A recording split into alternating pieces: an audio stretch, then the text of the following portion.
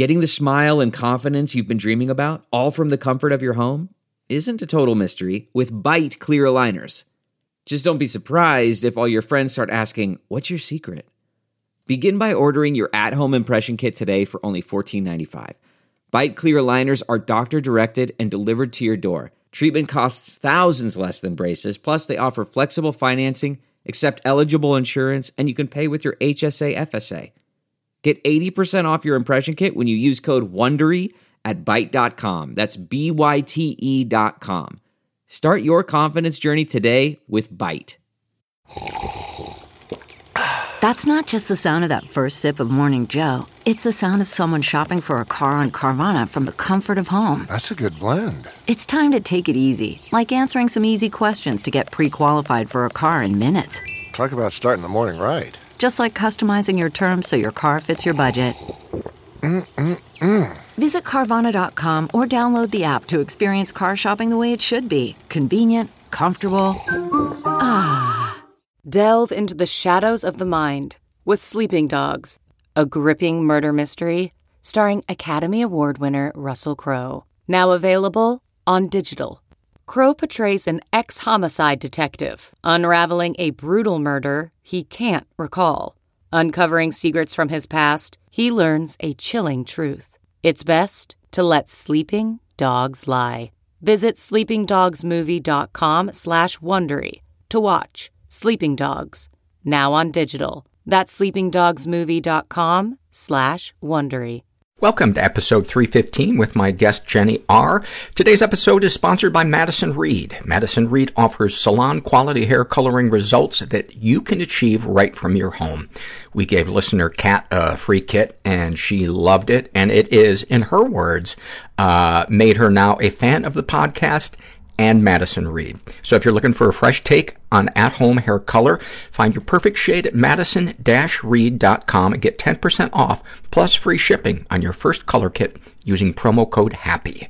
That's madison-reed.com and promo code HAPPY. I'm Paul Gilmartin. This is the Mental Illness Happy Hour, a place for honesty about all the battles in our heads, from medically diagnosed conditions, past traumas, and sexual dysfunction, to everyday compulsive negative thinking. This show's not meant to be a substitute for professional mental counseling. I am not a therapist. I'm barely a human being. This is not a doctor's office. This is more like a waiting room. That does not suck. The website for this show is mentalpod.com. Mentalpod is also the Twitter handle you can follow us at. Hey, people in Oakland, we are coming to do 2 live shows in the Bay Area on February 22nd and 23rd. So for more information, and I think those are weekdays, I know. I can't remember if it's Tuesday, Wednesday, or Wednesday, Thursday, but February 22 and 23, and for more information, go to eastbayexpress.com/mental. I'll put that link on our website for this episode.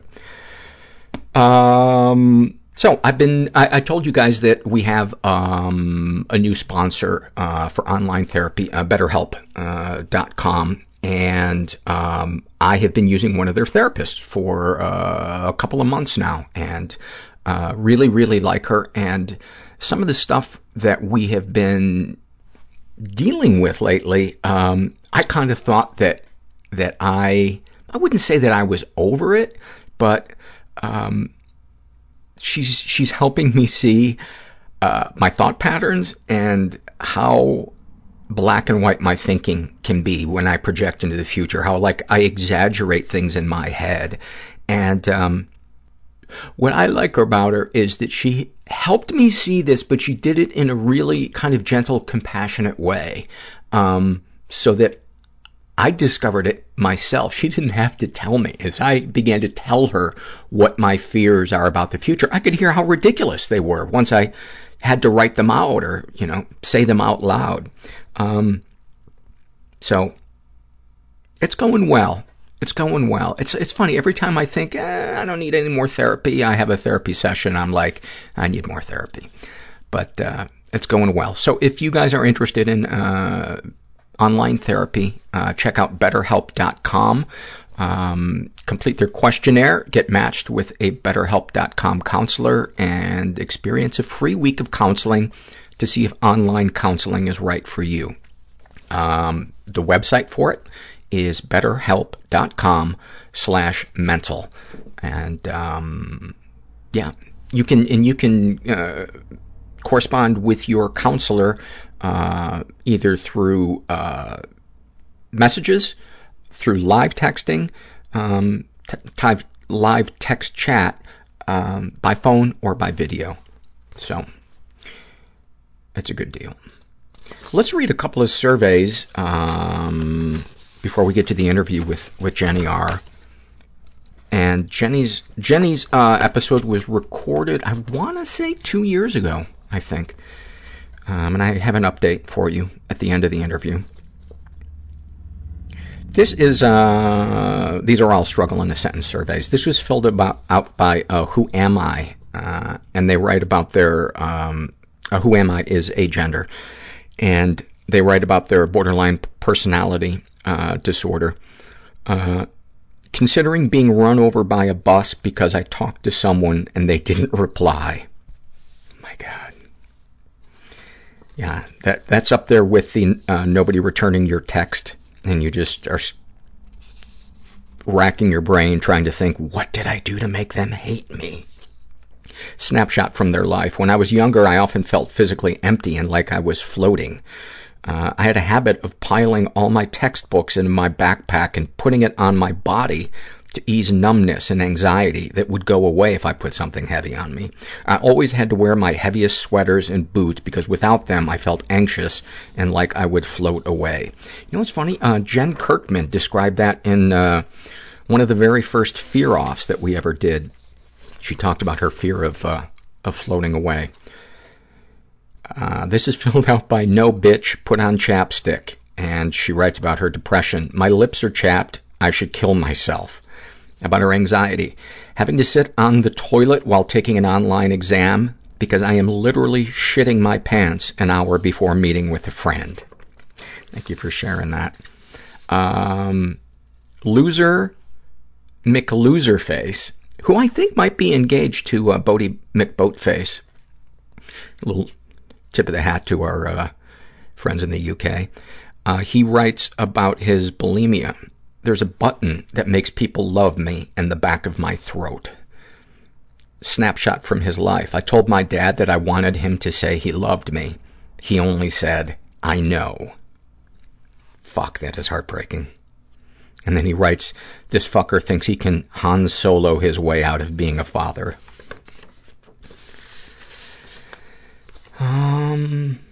Christy deals with depression, anxiety, bulimia, and a snapshot from her life. The first time I attempted suicide, I was 8. I took a bunch of Benadryl, ibuprofen, and Flintstones vitamins. Yes, a whole bottle of Flintstones. I was 8, so I get a pass on that one. I woke up 2 days later with the worst hangover. No one had noticed I had been missing.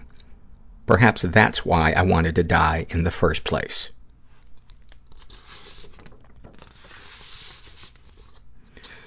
Ground Turkey Taco shares a snapshot from his anger issues.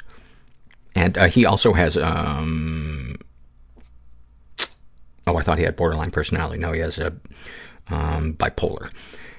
And a snapshot from his life. When in high school, I was on the basketball team. I received a technical foul during a game, and my coach told me to cool off in the locker room. I was so angry, I ripped the security steel door off its hinges and shattered the bulletproof glass. My temper is amazing. Any comments to make the podcast better? I love you. Go fuck yourself. I accept both of those. It's kind of like a place that takes Visa and MasterCard. I take I love you, and I take go fuck yourself. Amy on the Wall writes about her trichotillomania. Remember that one sublime hair pull from when you were a teenager? I need to find a hair that feels like that again. Thank you for that. And then Barefoot Wonder. This is a snapshot from of their life. They deal with anxiety, or she deals with anxiety, depression, borderline personality, and some gastrointestinal issues.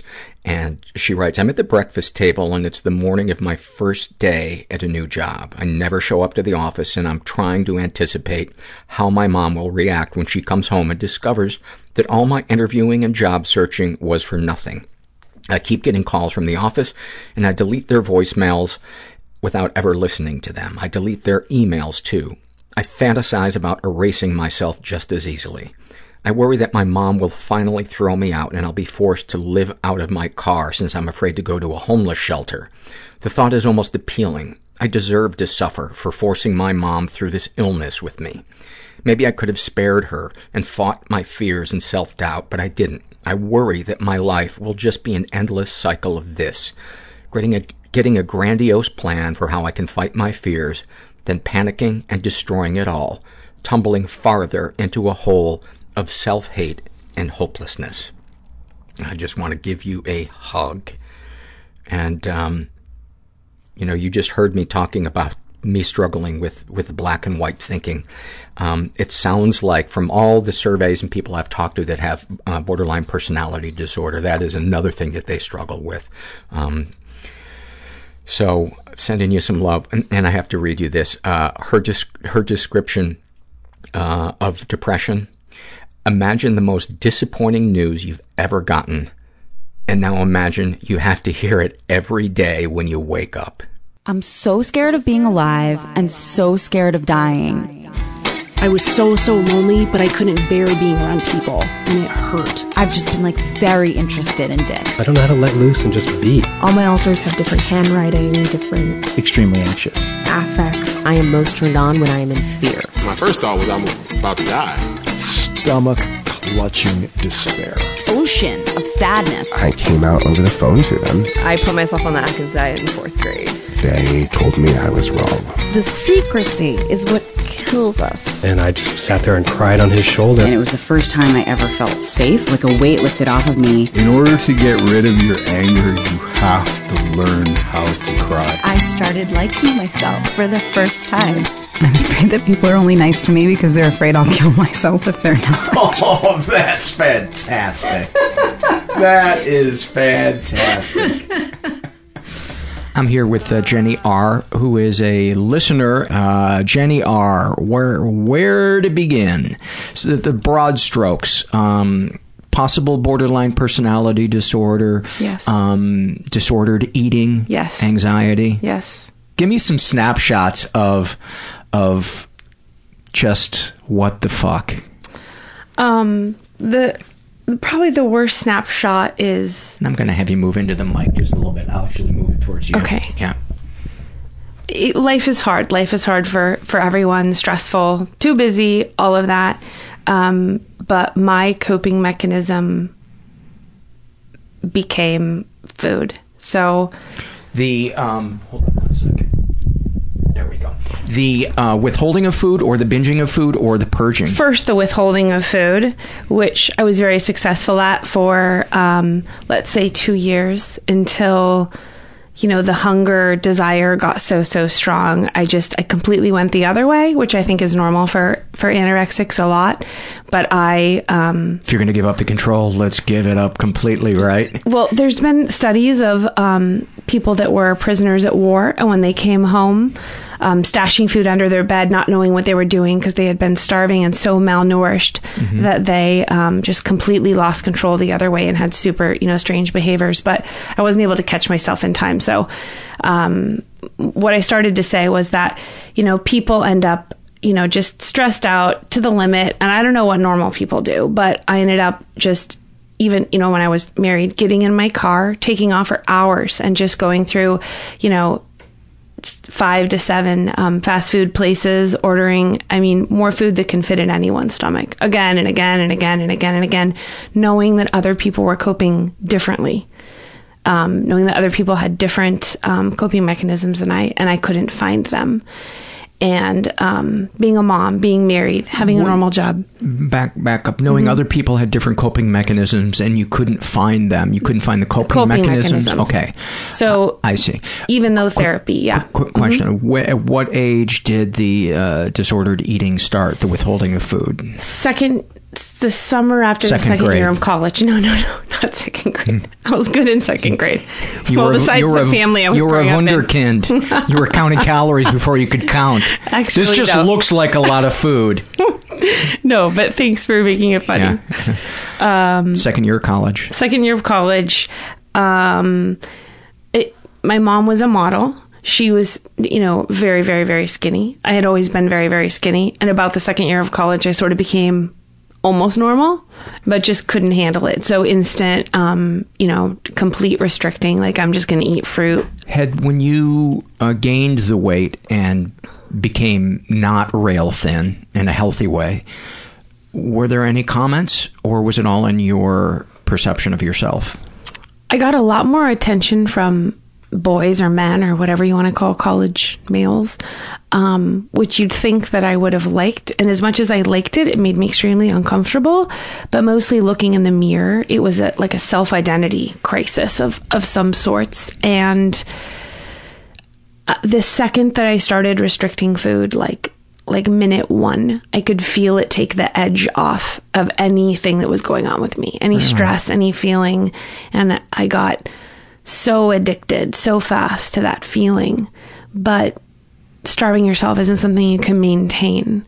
And so bulimia became this like complete, it's like coating all your feelings in like syrup. You know what I mean? It's just like whatever is going on, stress, negativity, bad feeling, fight with your boyfriend, just coating it all in like this syrup, sugar, just so I think that sort of when I first maybe have the first thoughts about it, that's like the pre-binge, pre-thinking, but then during it, it's like a biochemical like thing happening. Is it a high? It's definitely a high during, and then it's almost like the purging is like the low, like the after the purge or during the purge? Afterwards. So it's like I've heard people say they get high immediately after the purge and then it's a crash. Or for you, is it right after the purge, it's immediate crash? Pretty immediate crash. But something you said, so I did a 12-step program for a long time that I just sort of didn't hit it for me. And then when I ended up going to a different 12-step program, it's like I don't relate with food people who do this food stuff because of their weight, because it quickly became not about that. I relate with like heroin addicts, like needle in your vein, put the pause button on all your feelings in life and just escape, and so it's like it ended up giving me a sense of control over every feeling I ever felt, if that makes sense, and totally avoiding like what you said. Perfect sense. And I'm so glad you said that, because I always say to people, it's not about the substance. It's about the feelings that we're running from and the coping mechanisms that one of the reasons why I go to 2 different 12-step programs is there's a specificity to each one, but I would feel completely comfortable going to a 12-step program for food because the feelings are still the same that people are sharing about. They may be saying, I ate a pizza and I feel like a piece of shit or whatever, but I would just say, okay, yeah, last Friday I played video games for 12 hours and yeah, I'm feeling like a lazy piece of shit. The only thing I find that's different is in the food program, you can talk about food the rest of your life and never have to talk about your feelings. But when you have to give up your substance to sort of be a full-fledged member, then you're forced to talk about what's going on. Oh, I never thought about that. So unfortunately, when you deal with food, they say it's like, you take the tiger for a walk 3 times a day. Yeah. You have to keep dealing with the food, so it's hard not to focus on the food when it's not about the food. You know what I mean? It's makes about perfect sense. What's underneath it and why can't I, as an adult female, cope with all the same stresses that everyone else does, mostly because I haven't since, I was 19 in college. I chose to bail on feelings and decisions and life and maintain this sort of on the edge functional life. What were the feelings when you would, let's say your food was clean? Is that an okay word for it? I've heard people say my food's been clean, meaning that they're not under eating or overeating. Right. And something would stress you out. And you would think to yourself,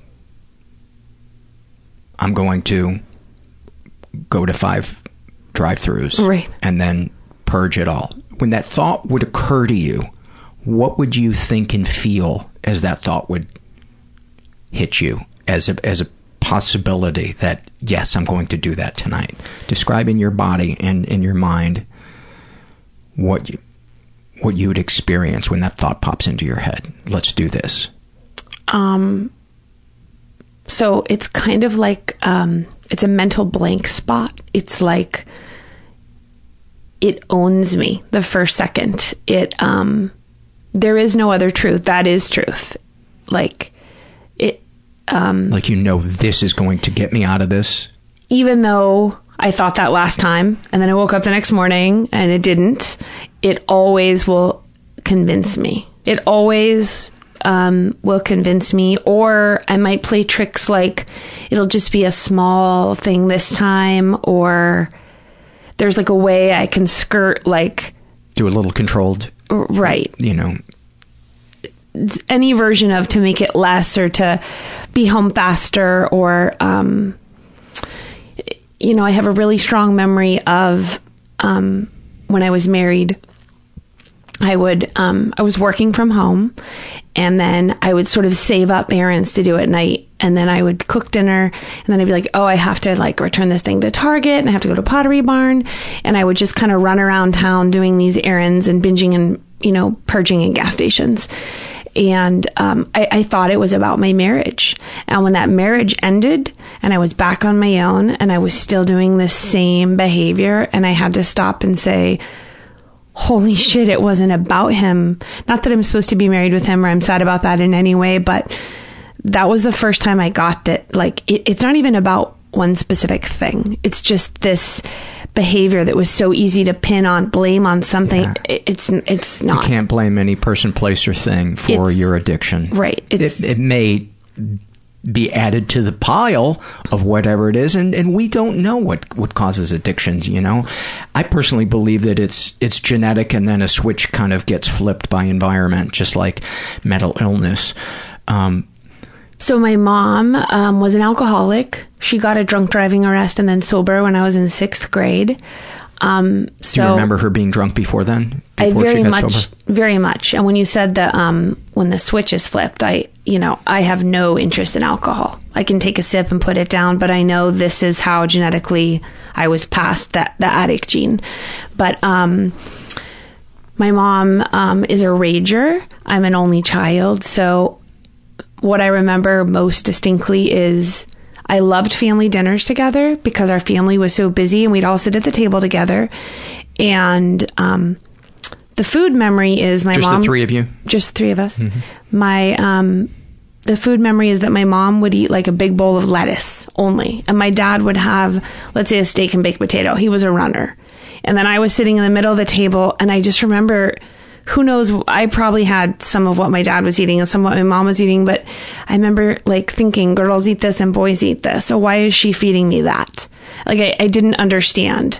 But she would start drinking with dinner. She only drank at night. She was a pretty controlled alcoholic, but the arguments would start, once 2 glasses were down her, 2 glasses of wine, the arguments would start. My dad's very passive, and as soon as the dishes started getting cleaned, I would go to do my homework, and it would just get louder and louder and louder and louder, and I'd get more and more and more uncomfortable, and I would always feel it in my stomach, just extreme fear that they were going to get, divorced, or that she was going to leave, or who was I going to live with. That this misery was going to be shattered. Right? The fears, right? Yeah. Maybe that would have been better. And then inevitably she would peel out of the driveway. And then my dad, God bless him, would never, I always wanted him just to come to my room and sort of acknowledge what was going on. Hey, are you okay? Did you hear that? And it's like, as soon as she left, he was sort of embarrassed, or I don't know, and just, then it was just done. Like, I was going to put myself to bed, like, so I just remember fear, just a lot of fear, anger and fear from the drinking. Her anger, and then my fear, and then her leaving. Have you seen the documentary Running from Crazy by Mariel Hemingway? No, and I should, and I love her and have met her, so. You will see your story on film. Okay. That was exactly what her parents did every night. Her mom didn't drink during the day. Actually, both her parents were drinkers, but it would start with drinking the wine while cooking, and her mom would be really happy at first, and then she would get belligerent, and she and her father would argue, and it was the same, and she had to be in between it. But there's way more to her story than that. They have a complicated family. That is an understatement. Yeah. You know, that is an understatement. And even if you don't relate to that, anybody listening, go watch that documentary, Running from Crazy. It, oh my God, I fucking sobbed like a baby when I saw it. I love documentaries, and I need some downtime, so time to watch that. Email me, and I will send you a list of about 60 great. that I've watched that I really enjoy. So it just wasn't safe to be a kid. There was like your emotions were just kind of bouncing right back at you. That nobody feeling you. Exactly. And then at the time she got sober, so she had been a flight attendant, and then she'd stopped being a flight attendant. And when she got sober, she went back to being a flight attendant. So exactly like myself, she doesn't deal with fatigue well. So she's sober, and now she's flying internationally, and she would come home so exhausted that drinking obviously created an unsafe environment, like you just said. And now she's coming home so tired that created an unsafe environment. She was like a ticking time bomb of, like, she'd walk in the house and either she was going to tell me how much she missed me, or she was going to explode because there was like one bowl in the sink, or go to bed for 4 days. But didn't help that all she was eating was salad either. Exactly. So yeah, she was she getting help for her drinking, or was she just white knuckling it? Nope. She went to a 12-step program and got sober just immediately, but more of a dry drunk. Yeah, it doesn't sound like somebody doing the self-exploration that good support groups are known for. She did much later, but not good, then. Good. Yeah. And that's why it pisses me off when people say, oh, that support group doesn't work, that, this person I know went to it. Yeah, but that's like saying, that person I know had a job at that restaurant, and they got fired from it or whatever. It's like, well, what's their part? Did they give it their best shot? Did they? Anyway, go ahead. So, the other sort of distinct thing was,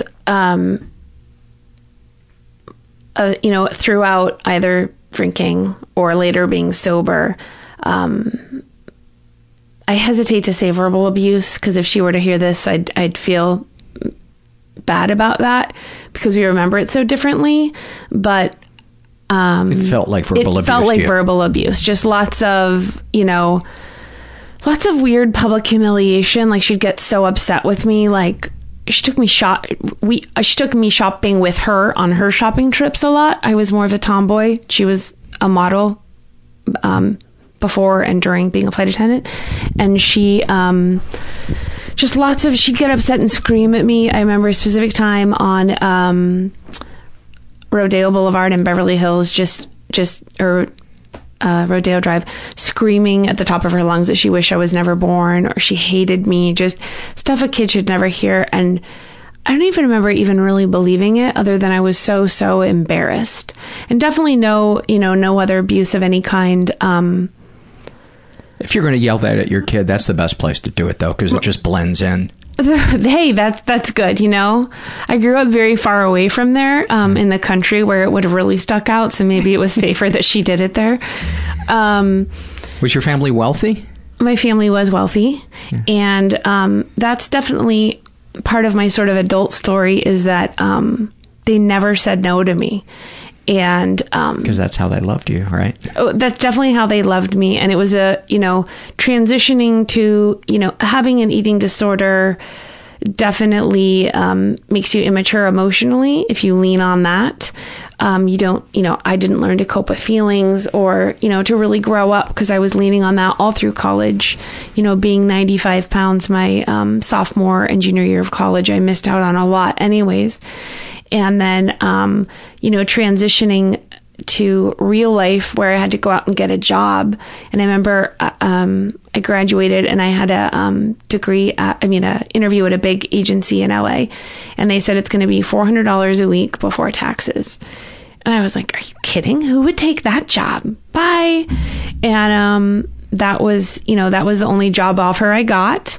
And I was like, screw this. Like, I'm going back to school. Hey, Dad, will you pay for me, to go back to school and my rent and, some allowance? Sure. Okay. So then I did that for another 3 years. And what'd you study? Acupuncture. And is that what you do now? No, I quit. Okay. I quit because I didn't really want to be in school. I just wanted a, sort of safety plan. So you just wanted to not be in the real world. I just did not want to be in the real world. The real world was way too hard. And I wasn't willing to kind of struggle until I wasn't going to be able to buy the kind of clothes that they bought me or, live anywhere near the same lifestyle, because there was just this like instant sort of cutoff. So I ended up dropping out of school, starting a business, and getting married all at the same time. So I literally went from, their help to like no responsibility, help, right? No growing up, just leading constantly. Why didn't you pump out a couple of kids while you were at it? I pumped out one kid. Did you? Yeah, I did. I pumped out one kid. We had a long engagement. I got pregnant, and then I married him. How far out did you pump him out? Did he come out in an arc? That you've been kegling when you can get the kid to shoot out in an arc. It was actually a C-section. Yeah. So there was no shooting involved. Did he come out with a top hat on? Take a little bow? No. And as much as I was still doing the behavior, my consciousness was changing. And there's a story that ties in, but like being in program and having those people understand you in this different way, where they understand and they have complete empathy and compassion because they've done it too and they get it too. He was such a normie that it was hard to even put words to what I needed. The story I was going to say is that even having him kind of, have admiration for my work that, I ended up doing. The first time your personal work, meaning No, sorry, my career work. Oh, career work, okay. My photography, having outside people comment on my work, with words of admiration and wow, and then realizing that like he was never looking at my work. That was the first time that I understood kind of that, what do you need in a relationship? What fills you? What makes you feel loved? What attracted him to you? That was ages ago. I was young and he was cute, and it was just... it was a physical thing. It was a completely physical thing that wore off before we got married, but then I got pregnant. But that was such a wonderful experience to kind of feel that, and to be able to... I'm so grateful to be divorced, because you can choose so much more consciously the second time. How awesome would that have been for you guys to have put that in your wedding invitation? Oh, no. We were physically attracted at first, but now I'm pregnant. Save July 27th. This is only infatuation, but I have to marry him or I'm screwed. Right? Yeah, it was very interesting going out and dating after that, because I was so wary of the infatuation that wears off. And I was so curious to see what it would feel like when I knew that at some point infatuation would wear off and there'd be something underneath it. And the real them. Right. And I was kind of waiting for that. And I ended up finding that.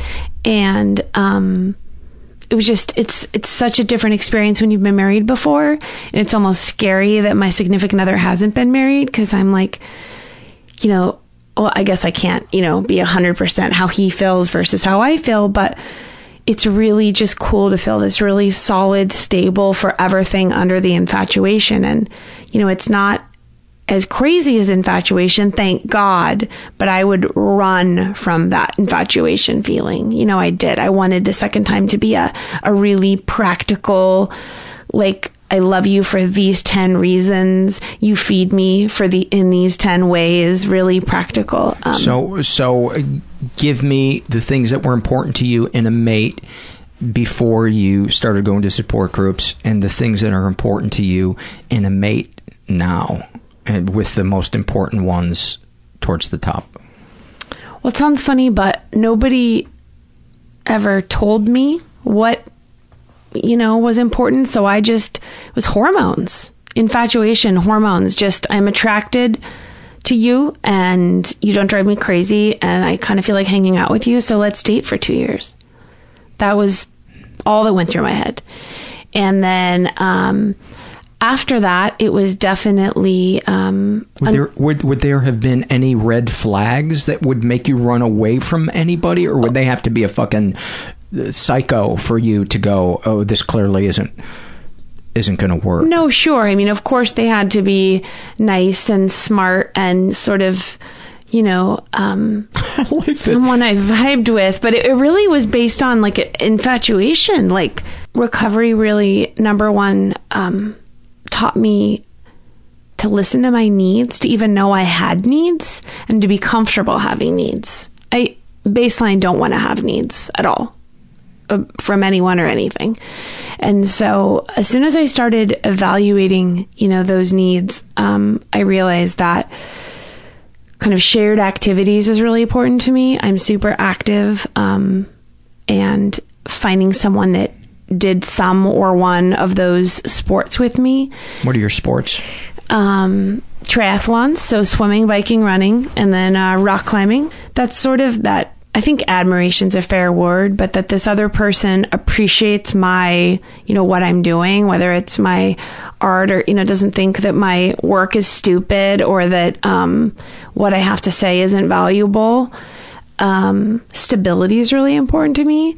So I stress out super bad. So like when the shit hits the fan, I want to know that I can freak out. The other person is going to hold my hand and going to be like, babe, it's okay. How do you freak out? I just, you know, when I get overwhelmed, I feel like I can't handle like anything at all. And just like, I'm not going to make it to tomorrow, not knowing how I'm going to handle it at all. Do you at least wait until your hair is in curlers so it's more stereotypical? Yeah, actually. Yeah. Was that you just yes-anding, or is that the truth? I don't put my hair in curlers, so I had to make up an answer. All right. Okay. Thank you. Do people still put their hair in curlers? So there's something you can do where you roll your hair up in a sock. Uh-huh. And you leave it all night and it's kind of like curlers, yeah. Which I don't do either, but I think people use flat irons to curl their hair. Okay. I think there's an Asian girl on YouTube who teaches you like everything you want to do with your hair. I've seen her before because I don't do much with my hair. Uh-huh. And if you want your hair super flat, do you roll it up in a sock that's been jizzed in so that it's gross? My hair is flat naturally. So, I don't know. I haven't tried that. How uncomfortable am I making you right now? You're not. Right. It's really hot in here by itself. It is. The place where we record is, it's a law office building, and I got so tired of the noise across the hall taping during the day that I now tape on off hours. And I guess I'm finding out that they don't run the air conditioning at night and on the weekends here. One quick question, okay. Just because I love rock climbing. Okay. What have you climbed a 510 or a 510A? I can do 12s, Paul. 512? I can do 12. Are you shitting me? 510's not that hard. 510's not that hard. No? No. If you started going to the gym, Maybe I was thinking of 5'11". In a few months, you could do a 5'10". Oh, you know what? I think I did do a 5'10". I was thinking 5'11". Good. Okay, good. But 5'12"? 5'12"A? B? I think a B is the hardest thing I've done. That's serious. You're a serious rock climber. I'm serious. I like it a lot. You know, on a really non-joking level, I taught yoga for a lot of years because I was, still, that was part of my recovery. Getting in my body, getting quiet, meditation, all of that. But after you do yoga for enough years, you can totally obsess and freak out and think about non-related things while you're in a handstand. So I quit yoga and started rock climbing to find a new thing that shut my brain off. And you throw in that you might fall and die, and your brain kind of shuts off. And I just look at the next hold and how I'm going to get there. So the focus is unbelievable. Some of the deepest peace and focus I've ever felt was I learned glacier climbing in the Pacific Northwest, and one of the parts of the glacier course was you had to learn how to first of all self-arrest, which means when you're, as you know, when ice you're axe. What's that? Ice axe. Yes, you jam your ice axe into the ground. And then the other thing you had to learn how to do was how to pull. When you're roped together with a friend and one of you falls into a crevasse, you can't just with your pure strength pull that person up from that thing. What you have to do is you have to put your ice axe in, and then you have to set up a system of like pulleys and winches to get this person up. And so when you learn how to do this, what you do is you and the other person are roped in together at the waist. One person who's going to stay up on the ground turns their back to the crevasse, and the other person jumps into the crevasse and pulls the other person off their feet, and they have to dig their axe in and then set up the system of pulleys to winch the other person up out of the crevasse. I was the first person in the group that had to trust that this was going to work and just jump into this 200-foot crevasse. Now, there were guides there that obviously had set up a safety system, so I was pretty sure they weren't going to let me fall to my death. But you don't know that when you're standing on the edge of this gaping thing. And I jumped over it, and sure enough, this guy stopped me from falling all the way to the bottom. And I was just in this beautiful crevasse where it was like blue. All the ice was blue. And I tell you, I didn't worry about anything that happened in my life. I wasn't tripping out about the future. And it was just the most peaceful.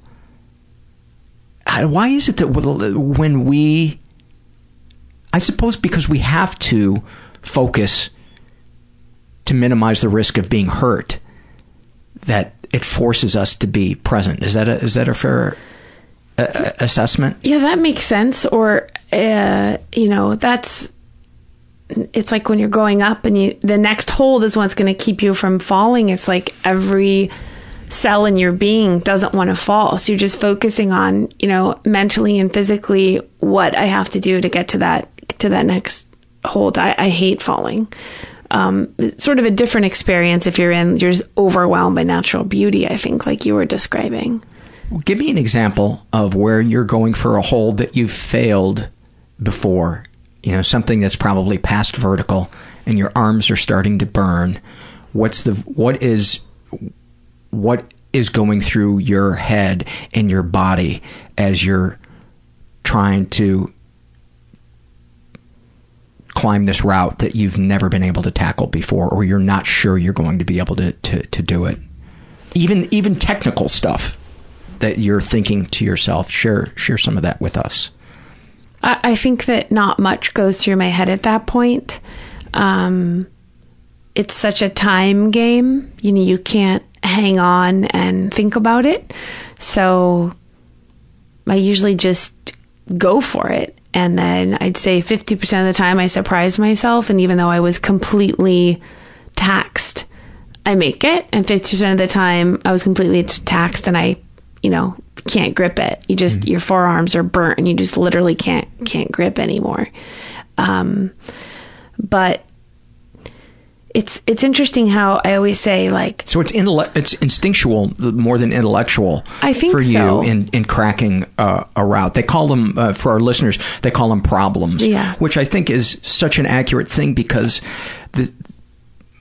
a route could be completely inaccessible. You could be stymied by it, and then you suddenly realize, oh, if I put my left foot on this one instead of my right foot, then that opens up this one over here, which opens up that one over there, which makes this other one reachable, where in the past. And it's kind of physical chess and that's a good way to put it. In some way. I watch people do it, stand on the ground and look at the problem and kind of move their hands like they're going to see it. I can't do that. I just have to start it, and I figure it out as I go up. But I think I'd be a much better climber if I could plan and see it. I can't see it till I'm on top of it, so I have to make quick decisions.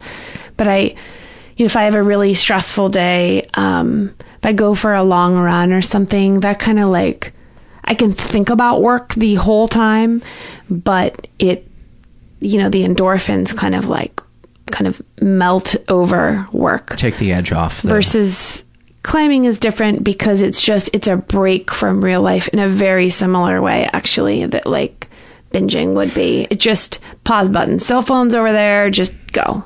Yeah, that's interesting that there is a difference between stuff that distracts us and stuff that consumes us. Right. And I'd never realized the difference between that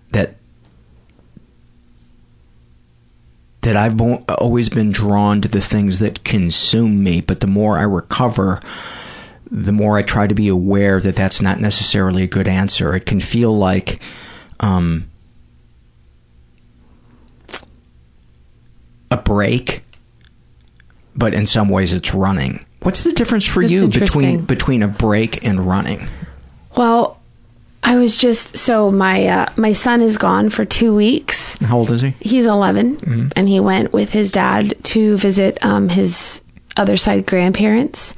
And it's funny how my first instinct is to like do more ocean swimming, go climbing more, like fill in all this time with like fun and activity and, consuming activities. And he's been gone a few days, and I have I was coming here tonight, and then Wednesday I have this activity thing going on. And so tomorrow, I never climb on Tuesday nights, and I was going to climb on Tuesday night, and I was driving here going, no, you're not allowed to climb on Tuesday night. You need to be at home with the cat, like chilling. So I think I still, that's still kind of murky water for me. And to just be. To be okay. It's really hard to just be. And I remember early on dating people, and I went on a few dates with a man who broke up with me by saying, or didn't break up with me, but said he didn't want to go out again. He said, "You are a doer. You're way too much of a doer. I need a beer. And I suggest you learn to meditate and become a beer." I was like, oh, shit. Did that hurt? It did hurt. Did you say anything to him? No. I mean, I knew it was the reality, and we'd only gone on 3 dates, but that man had me pegged. And so more what I do is just know I don't need to do this activity any more than 2 days a week. And I do need to rest more and just set boundaries with myself, because I'm so aware in so many ways. But when it comes to things like rest and relaxing, it doesn't feel good until I completely burn out. As you're sharing that, I'm thinking, why is stillness so scary for some of us? And I was just flashing back to that, that image of you as that kid in that tense silence in your house. And it's like, of course stillness was scary. That silence was awful. This is going to make me sound really crazy. Not that, it's been mild so far, but I remember, I don't know how old I was. And by silence, I meant the issue not being discussed. Obviously, your parents were arguing, but your dad not coming in and saying, "Hey, what you heard was, probably kind of scary." That reminds me of a whole different story, but I just remember what I first thought you meant was actual stillness. And those times when they would fight and then it would get quiet and no one would come into my room. I remember distinctly one really fucked up coping mechanism I had was to sit on the floor on my knees and just like bash my forehead into the ground until like my head was numb, which, you know, a really immature way to, you know, numb out feelings. I literally did not know what else to do. And it's really interesting to me that other kids go through horrible stuff and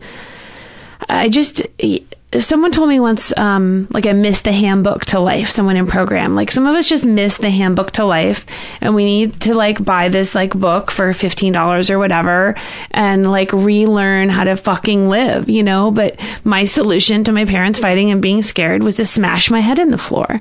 Or even earlier than that, my mom has told me when I was like really little, 2 or 3, and I didn't want to go the same direction that they were going, like walking down the beach, I just had the ability to fall over straight backward like a board and just just to get attention and make them do what I wanted. Like, I mean, that was like way before they fucked me up. So I don't know.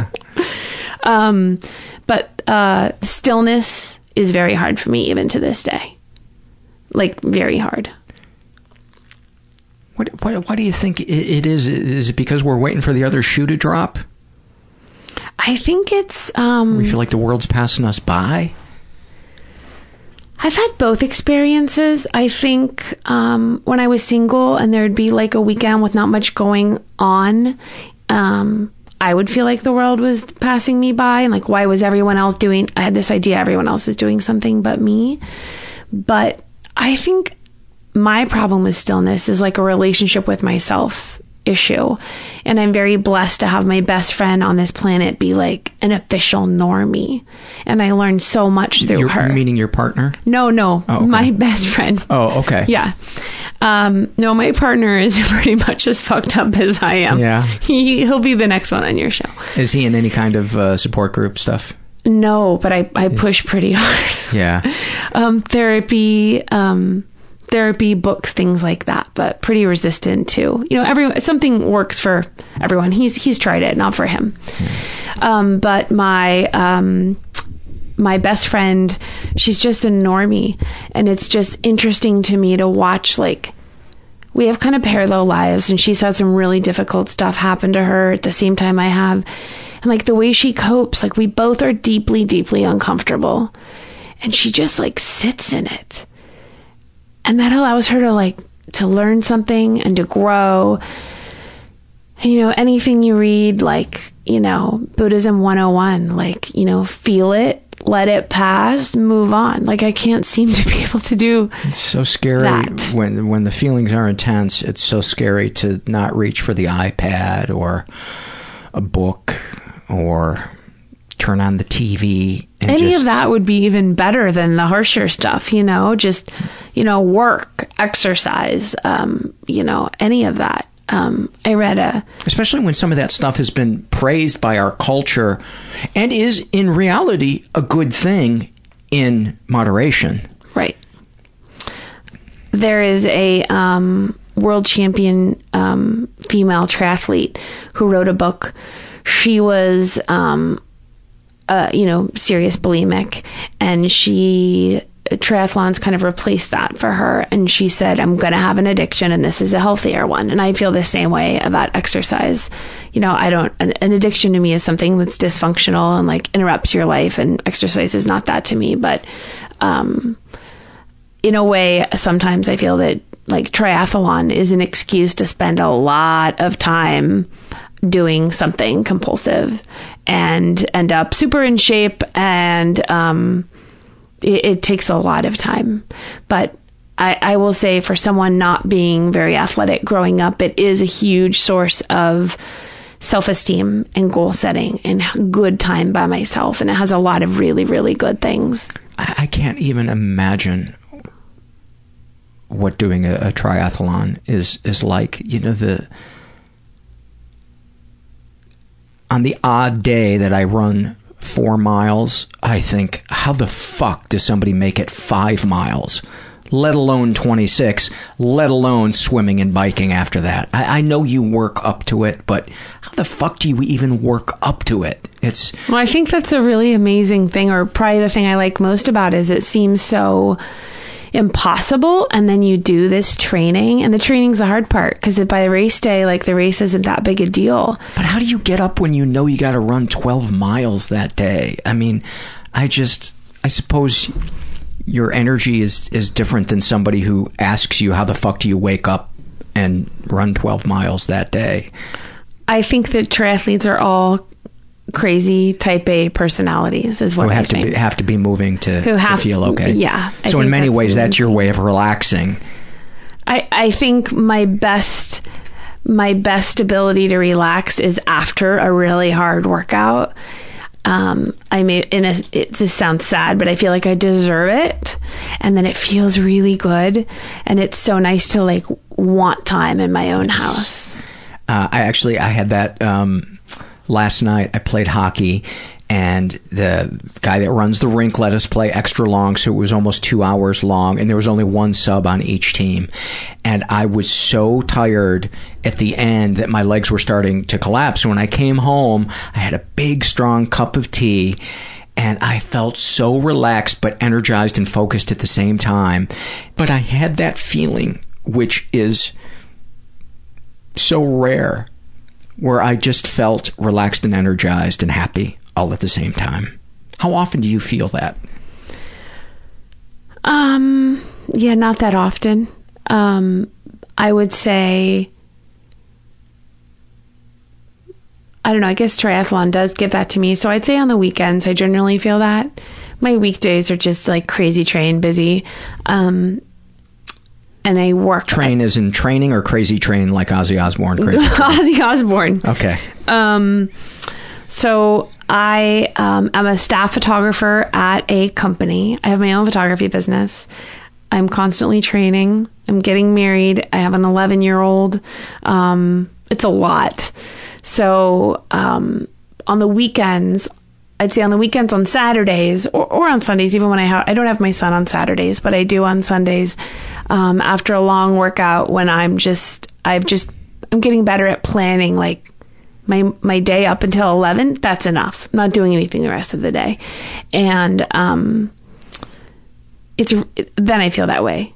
It's really nice to feel that. How often do you feel a sense of peace, even while there's turmoil? Do you experience peace in the middle of a crisis, or is that something that's really difficult for you to be comfortable with unresolved problems? I think I do okay being comfortable with unresolved problems and feeling peace.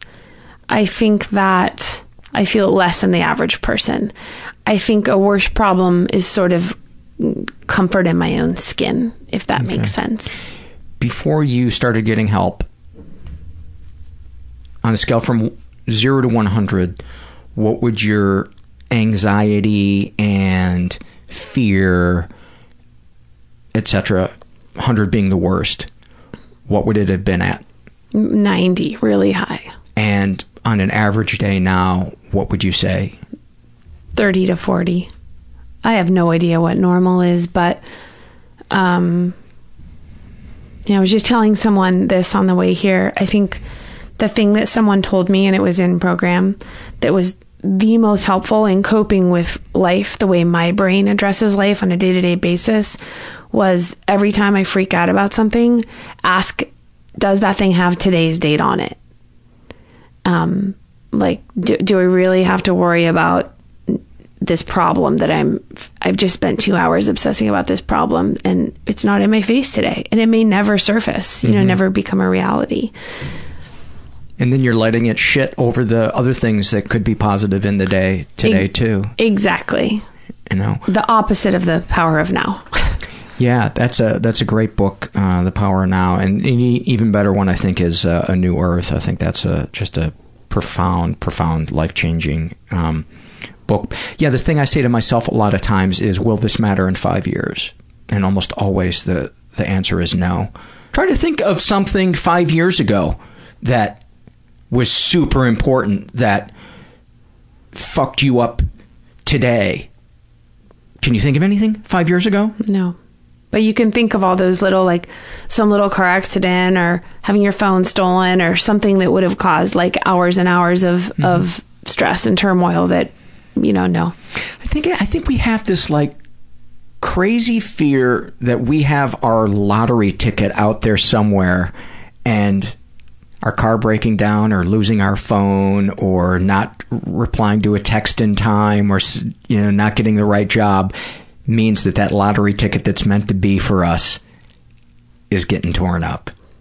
You know what I mean? That's interesting. At least for me, there's this feeling sometimes that when somebody calls me or texts me or I get an email, this is going to be the one that breaks it wide open. This is the one that the podcast is going to double in listenership, or whatever endeavor I was in. If I was acting, this is going to be an audition for a movie I'm going to get that's going to put me on the map. And it never was. It was always just some part of life. But that, I think, life gets more doable if we can stop trying to swing for home runs, thinking that that's safety is hitting a home run, because most of life is just bunting and getting beamed in the head.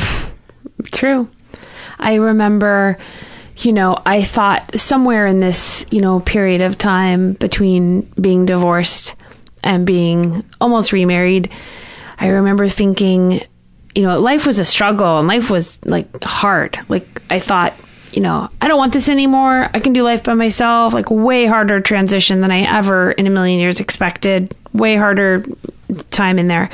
But I was sure that if I could just meet someone, get married, buy a new house, like it would all be okay. That's all I needed was these like outside sources. Like, guess what? Still the same person, still the same shit. Have the house, gonna be married in 2 weekends, and doesn't fix shit. Just changes the problem. Changes the problems. You know what I mean? Until you decide you're okay exactly as you are, you have enough, you do enough, and you are enough. And truly believe that, which is not easy. It's why we go to support groups 3 times a week and go to therapy and talk to people and try to be of service and all that other stuff, and pray and meditate and exercise and eat right. Yep. We do get those glimpses, though, where we are okay just sitting having a coffee with a friend, or it is. Are you finding that the older you get, or I should say the longer you're in recovery, the less it takes to bring you peace? Well, it's very random, like you just said. It's like these weird moments where like I could be having coffee with a friend. It's just like everything is okay. Or my boyfriend will say, how was your day today? And I might say, it was just one of those days where like, just nothing stressed me out and it was all okay. There's swimming in the ocean always brings me that peace, because you just feel like this little tiny little like dot on the surface. And if a shark wanted to eat you, you'd be gone. That always brings me peace. And this is going to sound very kind of granola and silly, but very, very early, one of my first things I did in recovery, because I'm an extremist and very black and white, I heard that there was a Zen center. I got into Buddhism. I heard there was a Zen center on the top of Mount Baldy, and you could go there for 7 days and do what's called a sesshin, which is like a, Zen retreat of sorts. So I drove up there at like 20 or something. Everyone was there from like different countries for an entire session, like a season or something. And I came for 7 days, and they taught me all these formal bows and gave me all these robes, and we ate 3 times a day, and it was very regimented. You didn't talk. Just like a 103-year-old Japanese man who gave you a koan every day, like gave you a what? A koan, one of those riddles, like a Japanese riddle, like what is the sound of silence? Mm-hmm. And I don't really know what I was doing there, other than I was the most uncomfortable I've ever been in my whole life, and I couldn't get out of it. And every night I went to bed and I said, you can wake up in the morning and leave, but you have to sleep here. You'll make a decision in the morning. And I didn't really equate that with that one day at the time thing, but I really wanted to see what would happen if I stayed. And somewhere in there, I experienced this peace like I've never experienced before or since, sadly. And you were 20 at the time? 20. Yeah. And you don't talk. You literally, I didn't explain it well, but besides 3 meals, you meditate. I think they wake you up at 4 in the morning or 4:20. Get high. Right. And I didn't follow for a second. And then he hits you with the riddle, which is terrible timing. No, but if you slump during meditation, they hit you with a stick to wake you up. But you meditate and then you visit the, I can't remember what he's called, the Roshi, to get your koan. But you meditate all day, literally waking up at 4 and going to bed at 10 at night. So you're exhausted. You eat very little food. You're sort of sleep deprived. So maybe it's not real, but I experienced the deepest peace I've ever felt in my life. Can you describe the peace? Or does it go beyond words? It was like what you said. It was just kind of this really deep sense of everything is okay. I'm okay. And I remember thinking, I've got the secret to life. I'm okay now. And I drove down. Oh, and I mean, we ate like beans and stewed vegetables. And I drove down that mountain. And first I wanted to go to Whole Foods and get like a turkey and goat cheese sandwich. And then my brain just filled with garbage. And then I was just like that fast, just back into like obsessive, crazy, scatterbrain, totally lost it. And I remember much later talking to a sponsor about that. And your peace has to be sort of real life, unless I want to be a Buddhist nun. I learned something up there, and maybe that's just that. If I'm able to balance my life correctly, I can feel that again in real life. Yeah. But I have that's the distinct memory of the deepest peace I've ever felt. Any snapshots from your life before we, or any big pieces that we're missing before we do some fears and loves? If there's any specific kind of chunks that you can think to ask, but I think that's sort of the broad. Okay. We're good. Hit me with some fears. I'll try to think of some too. Okay. This was a cool exercise, by the way. I love like exercises. Maybe you could write a workbook. I know what I wanted to to ask you. Was there an answer to these riddles? Were you supposed to come up with an answer, or was it just something for you to think about while you meditated? All of that. I think you are supposed to come up with an answer, but I just fell in the, achievement junkie 1-on-1 here, wanted an A+ and a gold star, and I didn't even know what it meant. And then I had to sit with him like 10 minutes for the next 7 days and have him like kind of mumble in Japanese. It was very frustrating. Wow. I did not get an A or a gold star. No idea what mine was either. So let's see. I'm reading this list quickly. This is a...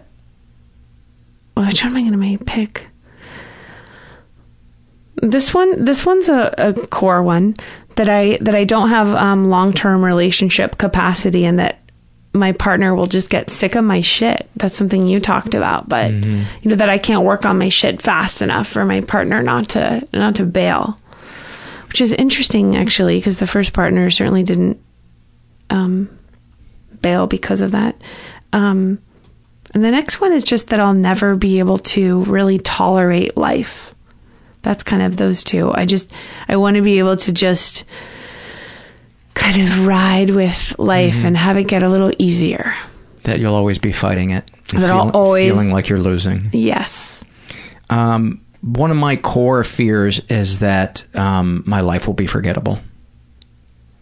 And I will only realize it like a week before I die. Like, oh, I should have done that. That's where I could have really, that's what I was really supposed to do. But I was too lazy or dumb to see that I missed an opportunity. I have that one. Yeah. I would. That's a really good one. Just that, like, my life's work is not. It's just meh. Satisfying. My whole life is just a meh. Yeah, that's a scary one. Yeah. But yours isn't. Let's just put that out there. I'm sure a million people. I mean, you're helping so many people day by day. Well, I appreciate that, but that fear was tattooed in me as a child, and as you know, you can do all the things you want, but achieving things isn't going to erase that. That's true. It's sometimes just crying on the floor, having snot come out of your nose, and calling a friend and laughing about it. That seems to be the moments that make me feel like maybe that's not true, that I do matter and my life isn't forgettable. But I do get a great, to touch on what you said, I do get a great sense of peace and purpose from doing the podcast. But it's a battle. It's a battle. Thank you for sharing that, just so I feel really scared about that one. You having that own thing? No, that fear. Yeah, I forgot. I didn't write that one down. Yeah. Working on that one. Give me another one. Okay. I have a deep fear of not being able to really make it on my own, because it, sort of is happening again, that here I am getting married again without, I'm very happy to be getting married, but it, would have been interesting to see if I could have really made it on my own. What's the longest you've ever gone without being in a relationship? A year or so. I mean, that's not like. Did you have your child then with you? When you had that year without being in a relationship? Yeah, and I'm talking like adult life, early on, I'm certainly not a relationship junkie. I'm more of a break up with someone and say I'm going to be alone forever and take a long break, kind of person. But there is a strong sort of I'm fiercely independent when it comes to my time and what I choose to do, and leave me alone. But when it comes to I think a lot of kids that are so grown up, spoiled, and with money end up just really financially dependent because they don't want to have to struggle. I don't want to be a starving artist or anything like that. I want to be comfortable. We certainly don't have a ton of money or anything, but really being able to just stand on my own 2 feet, not need anyone, buy a house by myself. I have not done the work to erase that fear. I see. I'm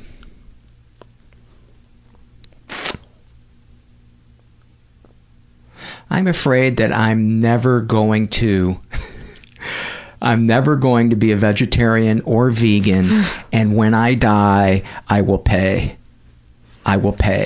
in some afterlife for being a meat eater. I will either be faced with I don't know, it's kind of an amorphous, I'll be in meat eater hell where we get payback for enslaving the animal population. Have you watched Forks Over Knives? I can't bring myself to watch that. It's a pretty good one. It made me want to be vegan. I'm not, but it made me want to. Yeah. The end of was it Fast Food Nation? No, what was the one where they show the cattle being slaughtered at the end? Food Inc. Food Inc. That was. I just got down on the ground and I just cried and I was like, I'm so sorry. I'm so sorry. I'm so sorry. And then the next day I had a pastrami sandwich, probably. Yeah. That's a fear of mine.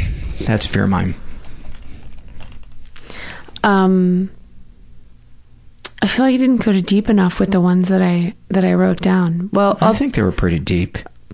I do. I lose sleep over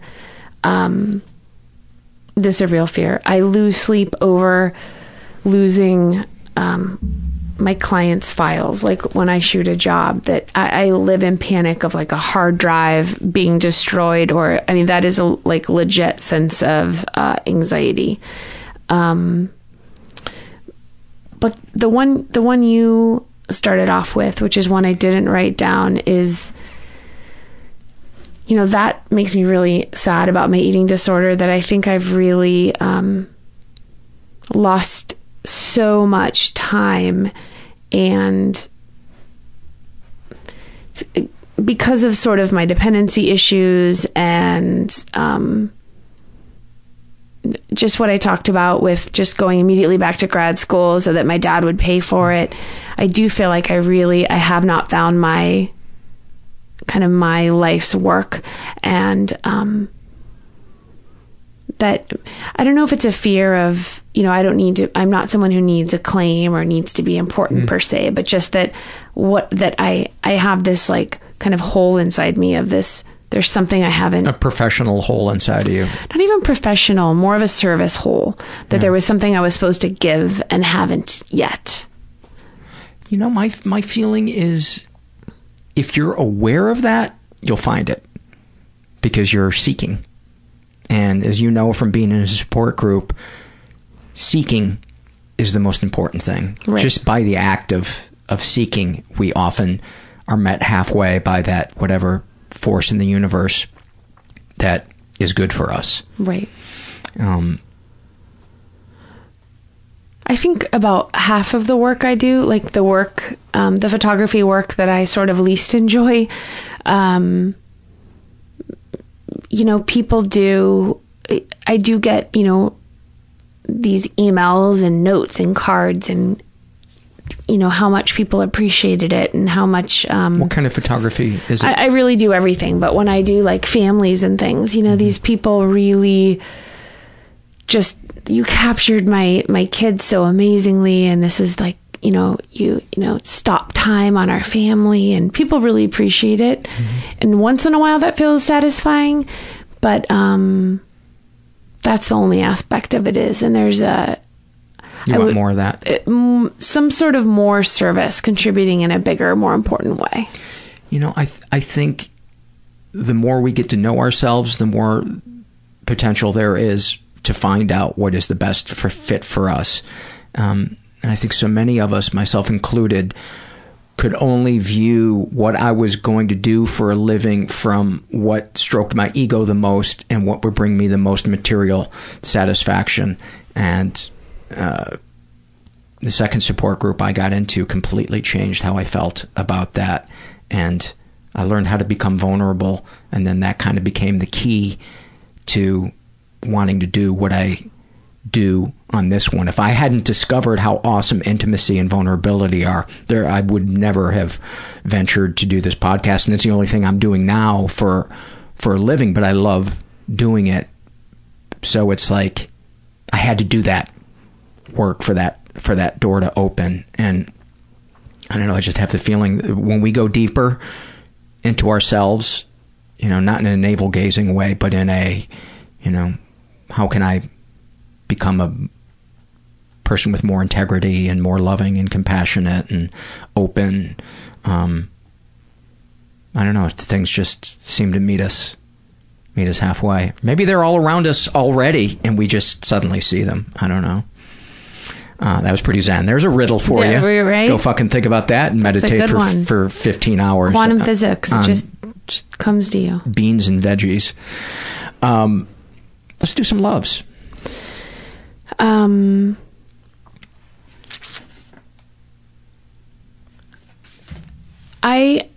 As much as I'm not religious, I'm a pretty spiritual person. And there's certain places I can go in nature where I can just stand up on top of a hill and just feel wind. And in a normal day, I can't stand the wind. But I feel the most connected kind of to the universe and the most at peace, just standing on a hill, like wind and no people. I can think of a trail by my house. And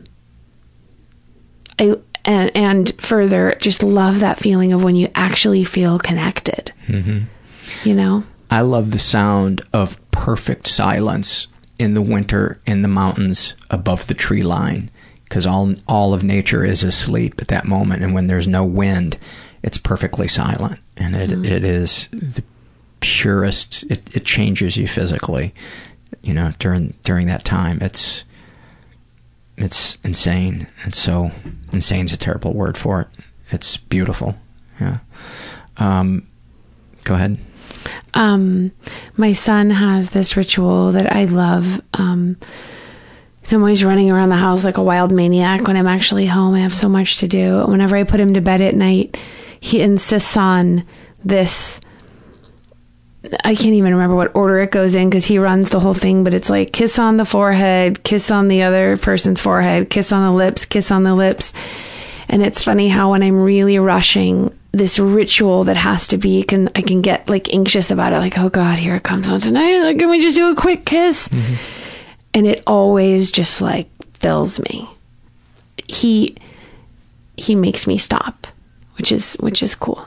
Love that. Because in that moment you see that, oh, this is a human being with needs. This isn't just my son. Mm-hmm. This is a living, breathing person whose heart is open right in front of me. And that's what life is all about, is those, I know that sounds cliche, but it really is. He teaches me a lot about love because I can be decently kind of cold, and he's very warm and loving. And that's something I sort of hadn't put that together, but he really, every night when I have him, makes me stop and kind of fill in that way. Sounds like a sweet kid who's in touch with his needs. Very much so. Yeah, that's beautiful. And has good boundaries. I don't know where he's learning, but yeah. That's like one of the greatest gift that you can give your kid, is an ability for them to realize that there are basic needs that all human beings have, and that they are kind of our emotional skeleton, you know. I think that's the coolest thing about being a mom in recovery, is to have a clue what the handbook to life is and actually be teaching some of that stuff. Yeah. I love when I take my dogs out at night before I go to bed. So it's sometimes, 3 a.m. when it's super quiet out and all you can hear are, just the, I don't know, are there birds at that hour? And there's a little bit of dew on the grass.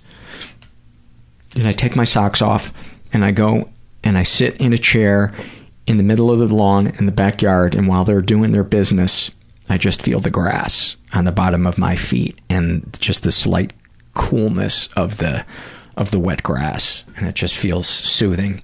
And the little blades of grass underneath my feet. It almost feels like like nature's giving me a little foot massage before I go to bed. That's a good one. I love when I'm really tired and I get in bed, and I'm very much the opposite of you. I'm an early to bed person, but I have a little funny cat, and I get in bed, I put the covers over me, and I like to sleep with the covers over my head, but he'll be up in about 5 seconds, and he sort of like bats at my head so that I move the covers, and he climbs in and he sort of cuddles in a circle right like at my belly level. And he just, I don't know, right there, just that kind of getting in bed tired cat little ritual. I had this moment this morning in bed, well, this afternoon in bed. It was about 1 o'clock and I was just waking up, and my dogs are usually attuned to when I get up. They can tell because I move around in the bed a little bit differently. And they both came up, one on one side of me, and I was on my back, one on the other side of me, and they both leaned their backs against my legs, and I was scratching both of their bellies at the same time. And I felt like Edward Scissorhands, but they were dogs instead of scissors for hands. It was like they were both, it was like they were both my arms. That, they were both attached to my arms. What kind of dogs are they? Oh, they're just shelter mutts, but they're really distinct personalities. Those are the best kind. They're the most grateful. Yeah. You open the front door and they're like, no, I'm going to stay here. I've been out there. I'm good. There's something about some of my angst takes itself like to be cold in relationships. Like when I'm really like full of angst, I can't give love, take love, but like it's okay with animals somehow. Yeah, they're so safe to love. Right. It's a safety thing, I guess. So it really helps me. Yeah. Thank you so much for coming and sharing your life with us. And it's always nice to have somebody on who's in support groups who can share that particular trip, because it is a particular trip and it's so beautiful. And it's why I always get on my soapbox about them, because I want everybody to experience the good ones, at least. to experience the good support groups. Yeah. Thank you so much. Thank you so, so much.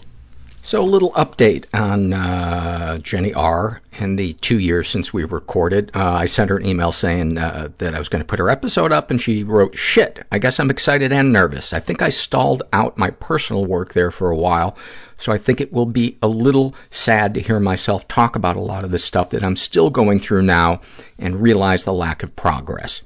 I took a huge leap with the eating disorder and have been working with a top specialist in the area and paying through the nose, but making huge strides and learning so much. He's a psychiatrist and PhD nutritionist, but he uses behavior modification rather than medication.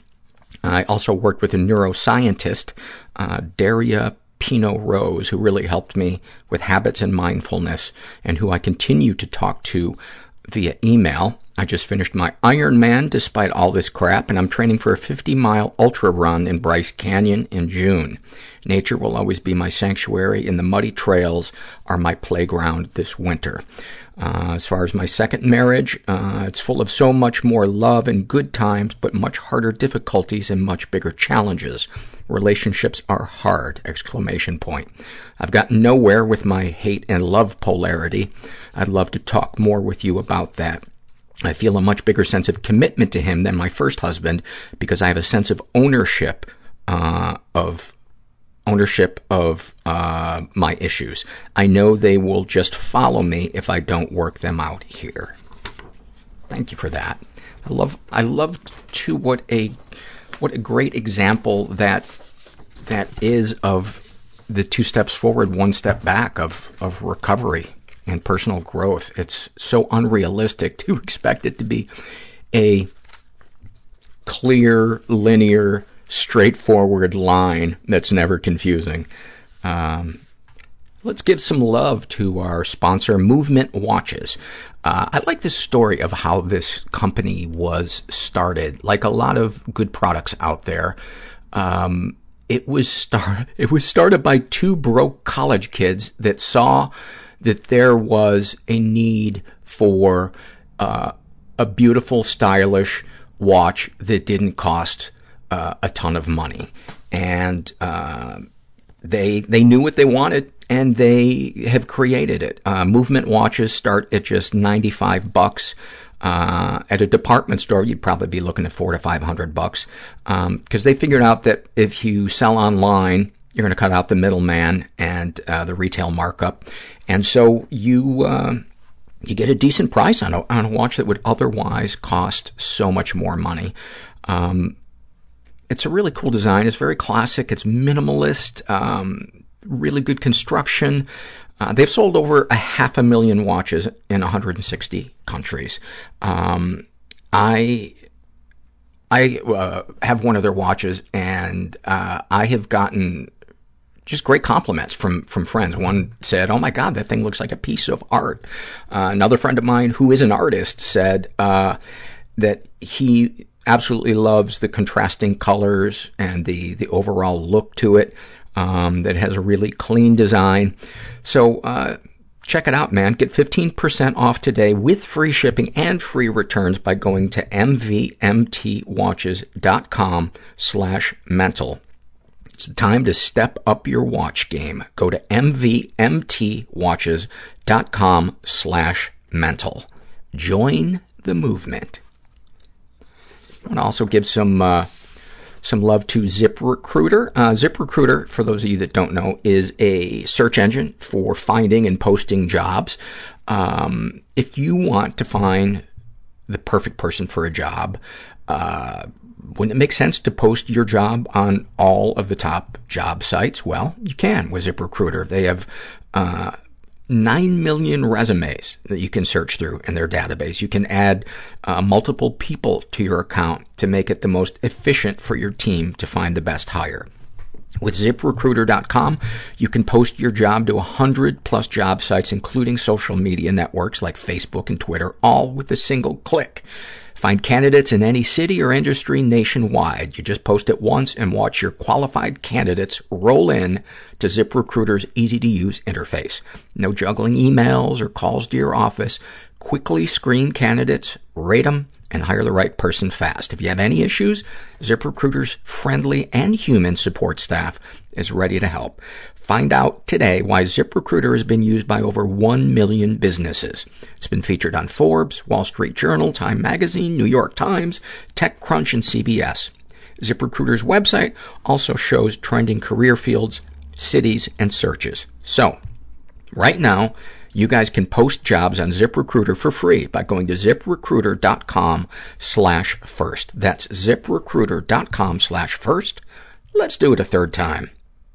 ZipRecruiter.com/first. All right.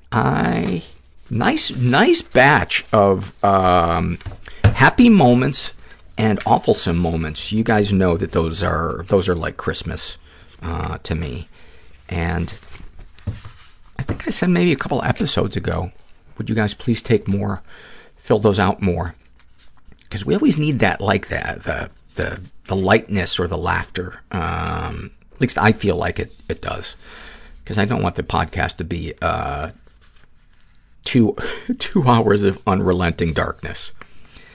Which, by the way, was the name of my first goth cover band. This is a happy moment filled out by Glenn Ree. And she writes, when I was young, around 8 or 9, warm Sunday afternoons are spent at the racetrack, where my uncle and father raced radio-controlled cars. I said this was a happy moment, right? Yeah. My job was to stand in the middle of the track on a dirt mound and flip the cars when they landed on their backs. I took much pride in my job, and whenever I looked at my father, he'd give me a thumbs up. On my break, I'd go across the street to the animal shelter,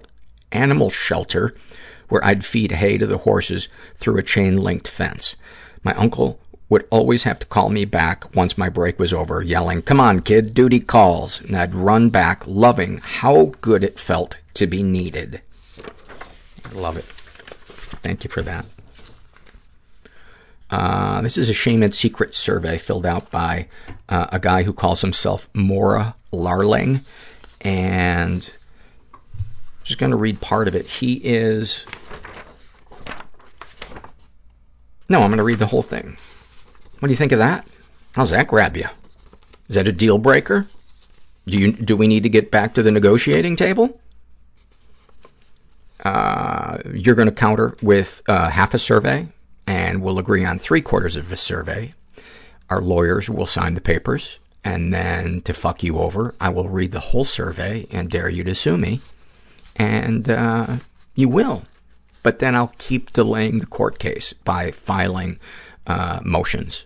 And then eventually I'll be like 98 when it does finally come around. But then I'll be like, one of those Weasley guys that fakes a heart attack so that the court case can't go on. And then I'll die in the hospital. And I will have won. Continuing.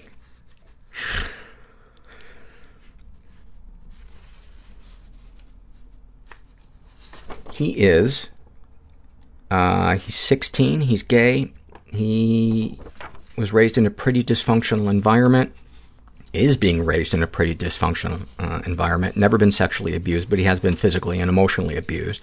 My parents have throughout my whole life compared me to my older siblings. They would oftentimes tell me how much of a disappointment I am and tell me how much better my siblings are and tell me how shameful me being obese is. At school, teachers kept telling my parents that I'm gifted, and then my parents have since, I think he accidentally put 2 senses in there, have since then continued telling me how pathetic I am, that I would get all this, quote, talent and still be such a worthless human being. I've also been used many times by friends throughout my life to make me look awful and therefore boosting their self-esteem. Not sure if this counts, though. No, those are both emotional abuse. Darkest secrets. Well, most of me is a secret. I do a lot of work to hide my true self from others and try very hard to always be joking and smiling, even when all I can think about is slitting my wrists. Oh, buddy, I just want to hug you. There are multiple dark secrets people don't know about me. But if I had to choose one, I would probably choose that I have and still manipulate people to do awful things, and I feel really bad about it but struggle to stop. It's secret that I'm gay, not Christian, not happy, needy as hell, cry multiple times a day, self-sabotage, and many more. Well, I just want to say, you have been raised in an emotionally abusive, invalidating, mind-fucked pressure cooker, and on top of it, you're having to hide your sexuality. My God, who wouldn't have issues? Who wouldn't be stressing out? Who wouldn't be trying to find power wherever they could grab it? And that's not to co-sign what it is that you're doing. It's to give you a hug and say, okay, now you're aware of that. What can you do to help with that? Where can you find help? But along the way, don't beat yourself up, because Christ, you're not getting any love at home. You might as well try to love yourself. And I know that's easier said than done. Let's see. What, if anything, would you like to say to someone you haven't been able to? When I was 14, I was part of a concert where I, as a guy, played Cinderella. I was very nervous and self-conscious before the show, and a girl who was 4 years older than me at the time and had been, I have the feeling she's probably still 4 years older than you, and had been very friendly towards me for the few weeks I knew her. She was in charge of our scene, looked me straight in the eyes and told me that I can be the show stealer if I wanted to, and that she knows I can, and then gave me a hug. In that moment, I felt so overwhelmed with genuine love, and it felt amazing. I felt like someone, for once, actually believed in me and loved me. Then I went out on the stage, and the next day, everyone was complimenting me. I've never been able to talk to her about that. I can't work up the nerve. That is such a beautiful moment. That is... have you shared these things with others? No. I feel no intimate connection with my, quote, friends, since to them I'm basically a clown. I would never talk to my parents about anything like this, and there isn't anyone in my life I feel comfortable discussing this with. How do you feel after writing these things down? Shocked. Shocked at how good I have gotten at completely repressing so many things and emotions on a daily basis and never slipping up. I honestly don't understand how it's even possible. Guess it just takes a lot of practice. I really hope for you that you can find your people when you're able to move out of your house and find the love and acceptance that is out there in the world. Sadly, just not in your home and with the people that you interact with at school. But I really, that is not a pipe dream. That is doable. I'm sending you a big hug. Speaking of musicals, by the way, I thought I was going to hate La La Land, and I really liked it, which kind of confused me, because I don't like musicals. I'm tired of Hollywood patting itself on the back. But it brought up such nostalgic feelings for, like, musicals from the 50s and 60s and even the 70s. And the actors in it are just great. Ryan Gosling and Emma Stone, they have such great chemistry. I don't know what made me go off on that, but this is an awfulsome moment filled out by Tomothy Conrad. Tomothy, I like that. He's a teenager. He writes, I was in a fight with my mother when I was a teenager, and we were shouting at each other, and I said, I wish you had aborted me. She was taken aback, but not for the reason I thought. She looked at me and said, so did your dad tell you? This was how I found out my parents tried to abort me. Fuck. Dude, that is Hall of Fame awfulsome. Mufasa shares in a Shame and Secrets, a Struggle in a Sentence survey about his depression. Drowning myself in dirty dishes and empty Chinese food containers because I can't get off the couch without experiencing separation anxiety. Well put. about his love addiction. Our first date isn't until next week, but I'm already planning our wedding. About sexual bias, having all of my relatives refer to my past boyfriends as my friend or buddy because they don't want to acknowledge I'm gay. About having borderline personality disorder. I love you until I decide to hate you. Any comments to make the podcast better? I'd love to hear from men who have been diagnosed with BPD. My first few therapists dismissed my concerns about possibly being borderline because I'm a man. That is jaw-dropping. But there you have it. It's sometimes I have the urge to want to call out by name bad therapists and shame them. That would not be good. This is an awfulsome moment filled out by Trauma Mama. And she writes, a few years ago, my dad had a stroke. It affected his speech, cognitive abilities, and balance in walking. He was no longer able to ski, which had been his life. After a few weeks, he seemed to improve. At Thanksgiving, I was amazed at how much I could understand him, and he was even walking without a walker. By Christmas, I was telling people that I felt like I got my dad back.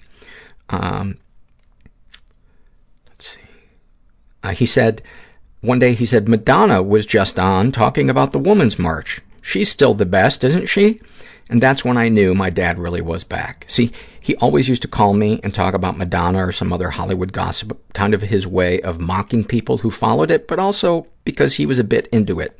It was always annoying and would make me roll my eyes and scoff, like, how did he always find the most inconvenient times to call? And yet this time, I felt annoyed and then so very thankful, like I hadn't realized how much I missed those annoying phone calls about Madonna. Kind of reminds me of the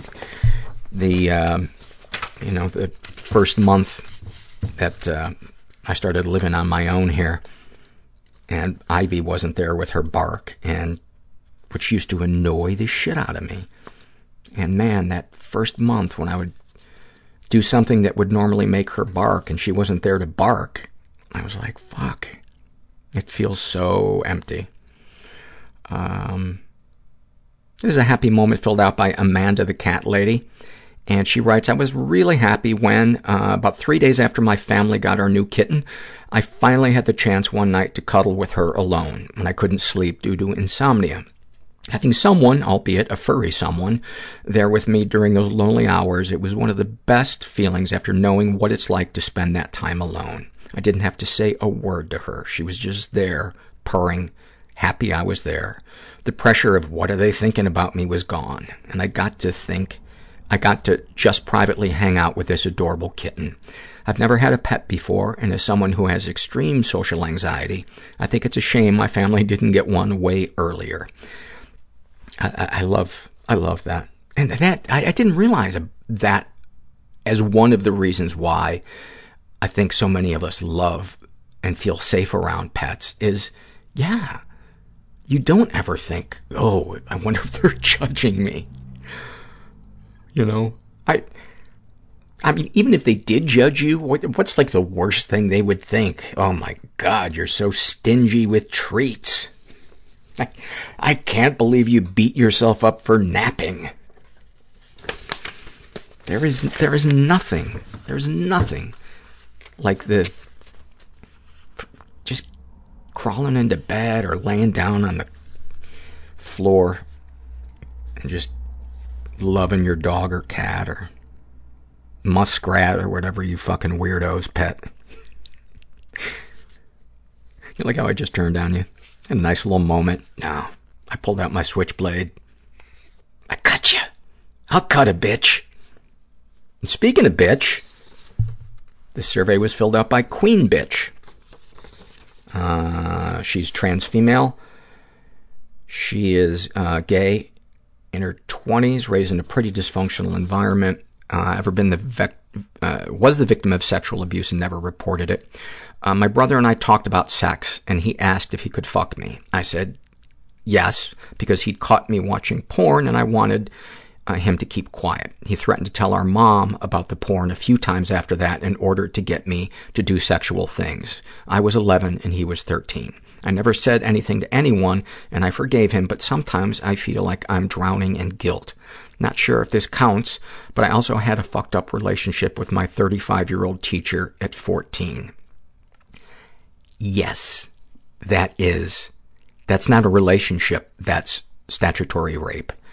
I'm ashamed to say that even though I'm gay, I'd fuck him if we met today. Almost dragged him into a bathroom after a funeral 2 years ago. It's disgusting. No, you're not disgusting. That is one of the ways that our brain copes with that kind of trauma. So that is no reflection on you as a person. So stop beating yourself up about that. And please talk to someone about what you went through. Any positive experience with these abusers? I have so many positive experiences with my brother. We're very good friends, and I forgave him a long time ago, but nothing can ever make him raping me go away, and I feel so guilty for hanging on to it. It is not your choice to hang on to it. That is there, because that is one of the things that trauma does. And so do not shame yourself for still having those feelings. Talk to somebody. There are tons of great ways to process trauma. Darkest thoughts. I'm a lesbian with OCD, and my violent, intrusive thoughts and fantasies about being raped by a gang of men never ceases. Darkest secrets. I'm addicted to benzos, and I drink more and more. Today, I had a mojito for breakfast before a psychiatrist appointment. Please, please, please get honest with somebody about your drinking, because it will only get worse. Alcoholism and drug addiction are progressive illnesses, and they never get better. And mixing those two, benzos and alcohol, is really dangerous, and especially withdrawing off of benzos without the guidance of a doctor. You definitely want to, if you've been taking a lot of benzos for a long time, please, please, please. Sexual fantasies. I'm into rape kink, and I feel like absolute shit about it. Don't. That is not your choice, what you're turned on by. Have you shared these things with others? I haven't shared any of this because there's no one I trust with it. I feel ashamed of it, and I don't want anyone to know.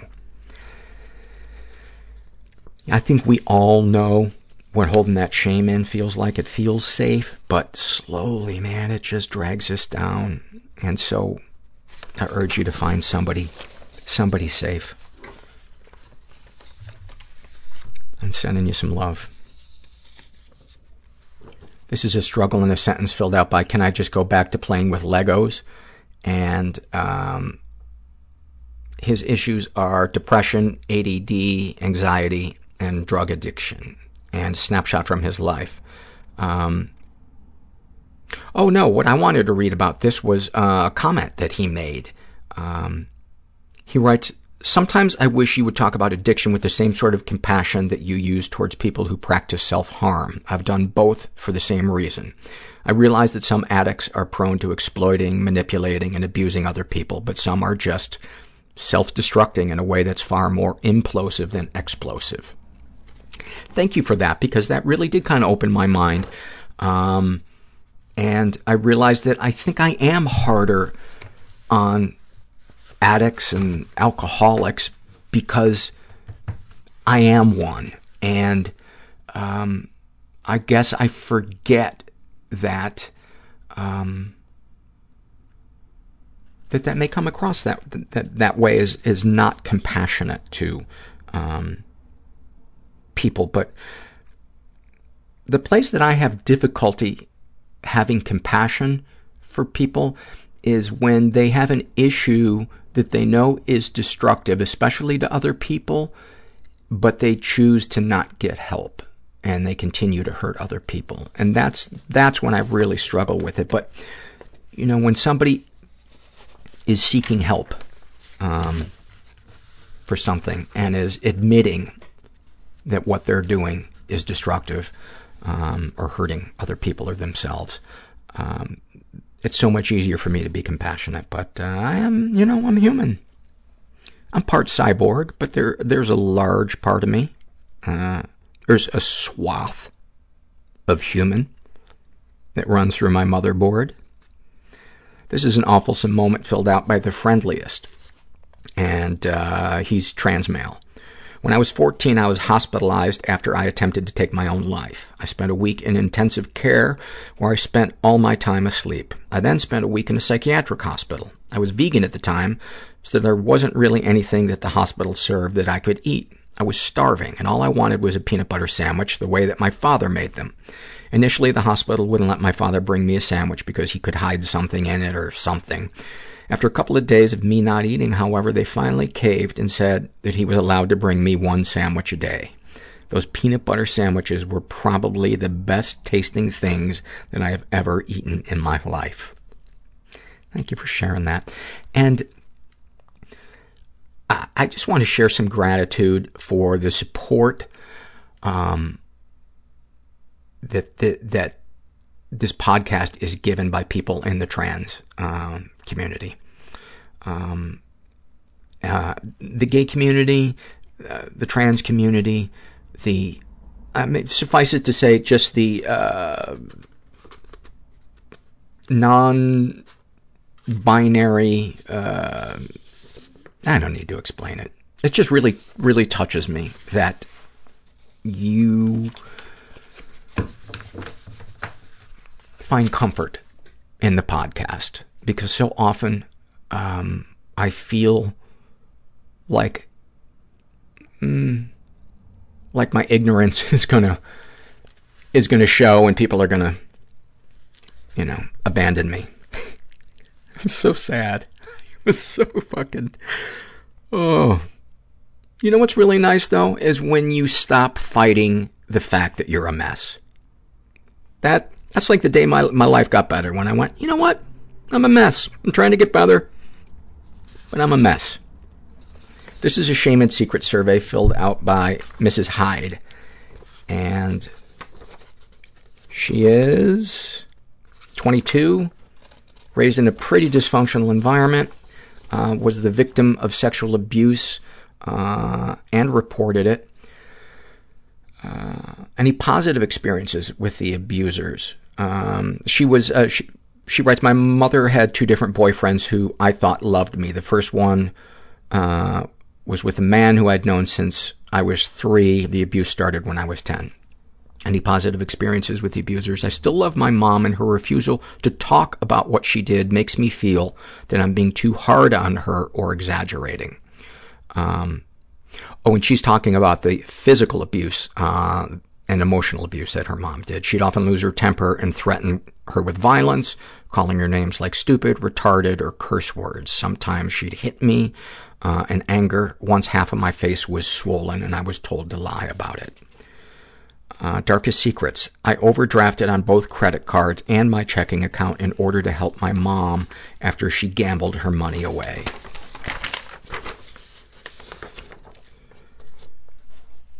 What, if anything, would you like to say to someone you haven't been able to? I'd like to tell my mom that I'm not going to give her any more of my hard-earned money to gamble. I blame her for me being in debt after I completed an enlistment in the Navy and worked my ass off to save money. I'm now back in a rural area living with her while I'm as broke as I was when I left the Navy. I hate my life and I want to die sometimes. I can't re-enlist because of my current mental health. Have you shared these things with others? I've shared a bit with my girlfriend, and she was understanding. She's encouraging me to get away from my mom. I would listen to your girlfriend. And if you can't get away from your mom, because your mom has her hooks in you. And she has been playing you like a puppet since you were a little girl. I can so clearly picture your mom portraying herself as the victim, as fragile, whatever she needs to get what it is that she wants out of you at that moment. And 2 things I think that I want to say about this. Ask yourself, if you were in your mom's shoes, would you gamble all your money away and then think it was right to guilt your daughter into giving you money? Then why should you be any different than what should apply to anybody else? And the other thing is, it's very easy. You said here, I blame her for me being in debt. You have a part in you being in debt because you lent her that money. You did not have to lend your mother money. Now, I understand that you are up against something that is huge. You are up against emotional and mental manipulation by somebody who sounds masterful at it. And I only say that you have a part in this so that you can understand you have a choice. And if you find yourself unable to choose to not give her more money, get help. Get help for it. That is your responsibility to yourself and to people around you. I hope that made sense in the tone that that I meant.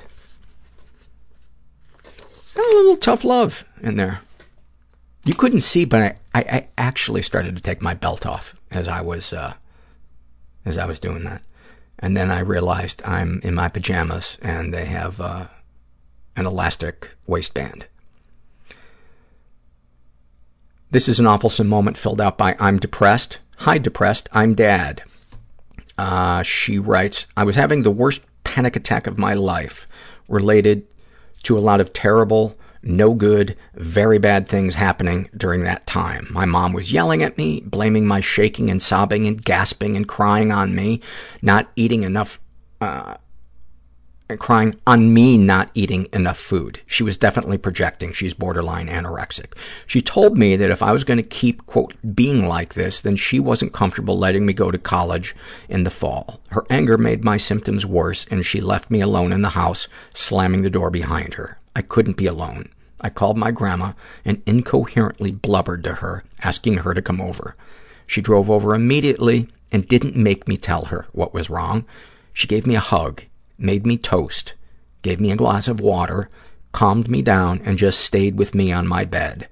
I wasn't able to tell her about all the fucked up stuff going on in my life. I still struggle to talk about it, but it meant the world to me that she was willing to be there and love me and just stay there with me. That is so beautiful. It is so beautiful. It's so hard sometimes when we're uncomfortable seeing people in pain. It's so hard to just sit with them in their pain and not try to get them out of it. You know, sometimes just sitting and just in silence, holding their hand or sitting on the couch with them, letting them lay their head in your lap, or just listening.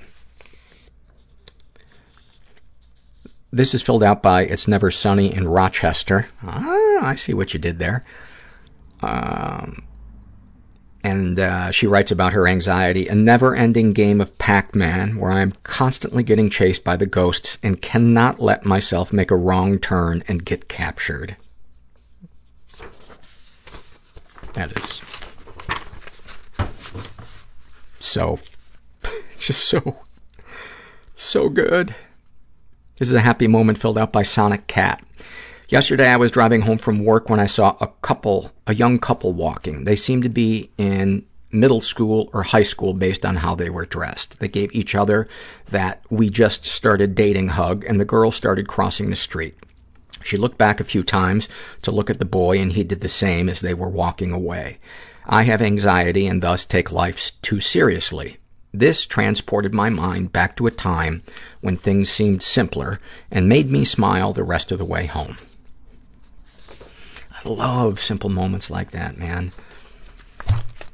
Because they remind me that there is we can be connected to peace even in the middle of the chaos if we just try to get present. You know, that's, I think, why people talk about mindfulness so much and meditation and all that stuff, because it helps us practice the projecting into the future and the obsessing about the past, and to just see all of the beautiful little things that we're missing every day because we got a furrowed brow and we're looking into our broken crystal ball, positive that the image that we're looking at of 20 years from now is the truth of how it's going to be. This is a shame and secret survey filled out by Unrequited Depression. You guys are the best. She is bisexual, in her 20s, raised in a pretty dysfunctional environment. And I just want to read part of it. She struggles with drinking. And she writes, I'd like to tell my fiancé, I really want to try and be healthier. I want to not drink, and I want him to stop for the most part. I can't bring it up because it doesn't feel like the right time. Will it ever? I don't think there is a better time than bringing this up, especially because you're about to get married. This is an issue that can absolutely ruin a marriage if it isn't brought to the surface and dealt with. I'd really recommend going to counseling and saying all the stuff that is really hard to say. Counseling is a great place to go if you are terrified of having a difficult conversation with somebody.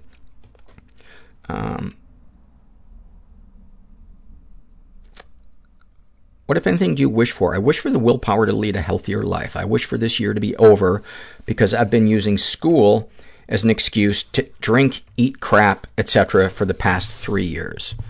Hold on 1 second. How do you feel after writing these things down? Ashamed that I don't have the willpower to make even the smallest changes, regardless of how much therapy I have. Okay, so you have been to therapy.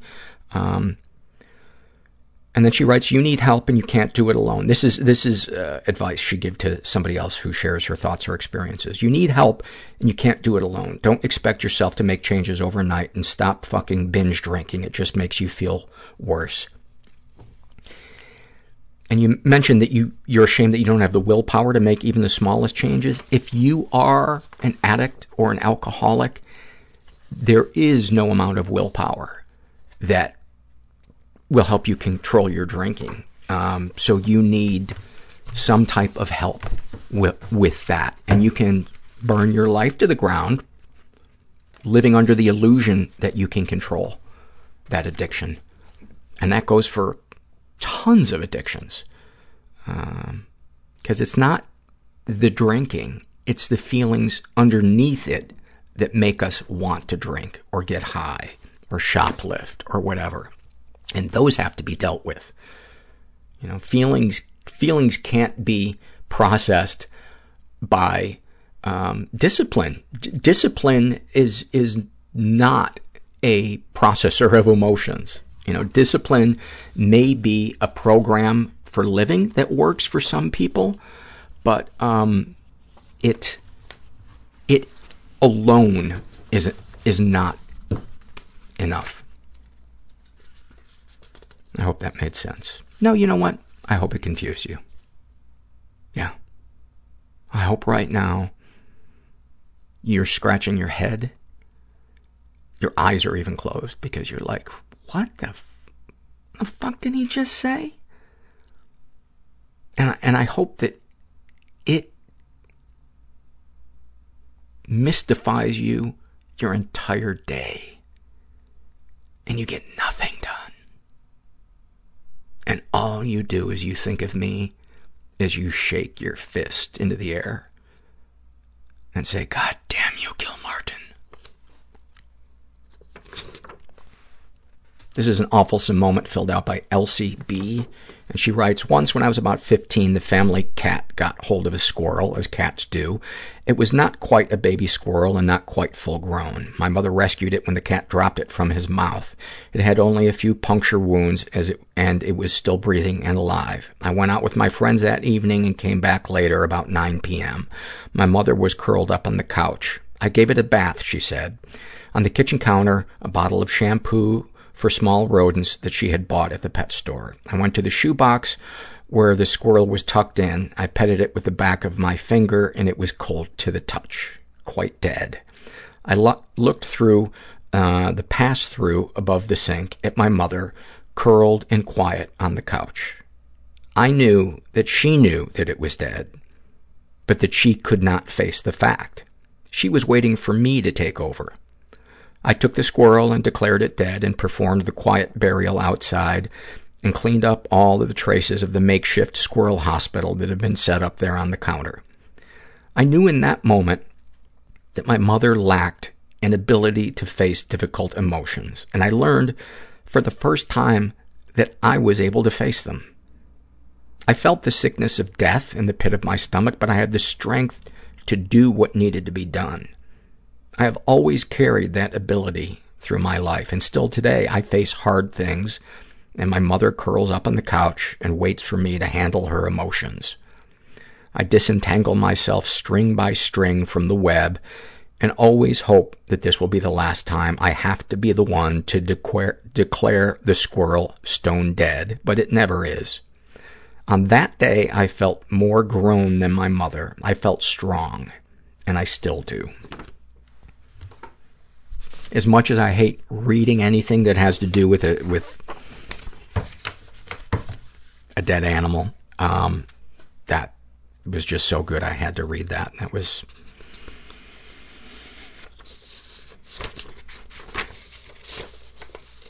Am I shuffling the papers enough? To be fair, I should let you guys know that I have employed a paper shuffling team to make these noises, because I just felt like I wasn't able to make the amount of paper noises that a podcast should have.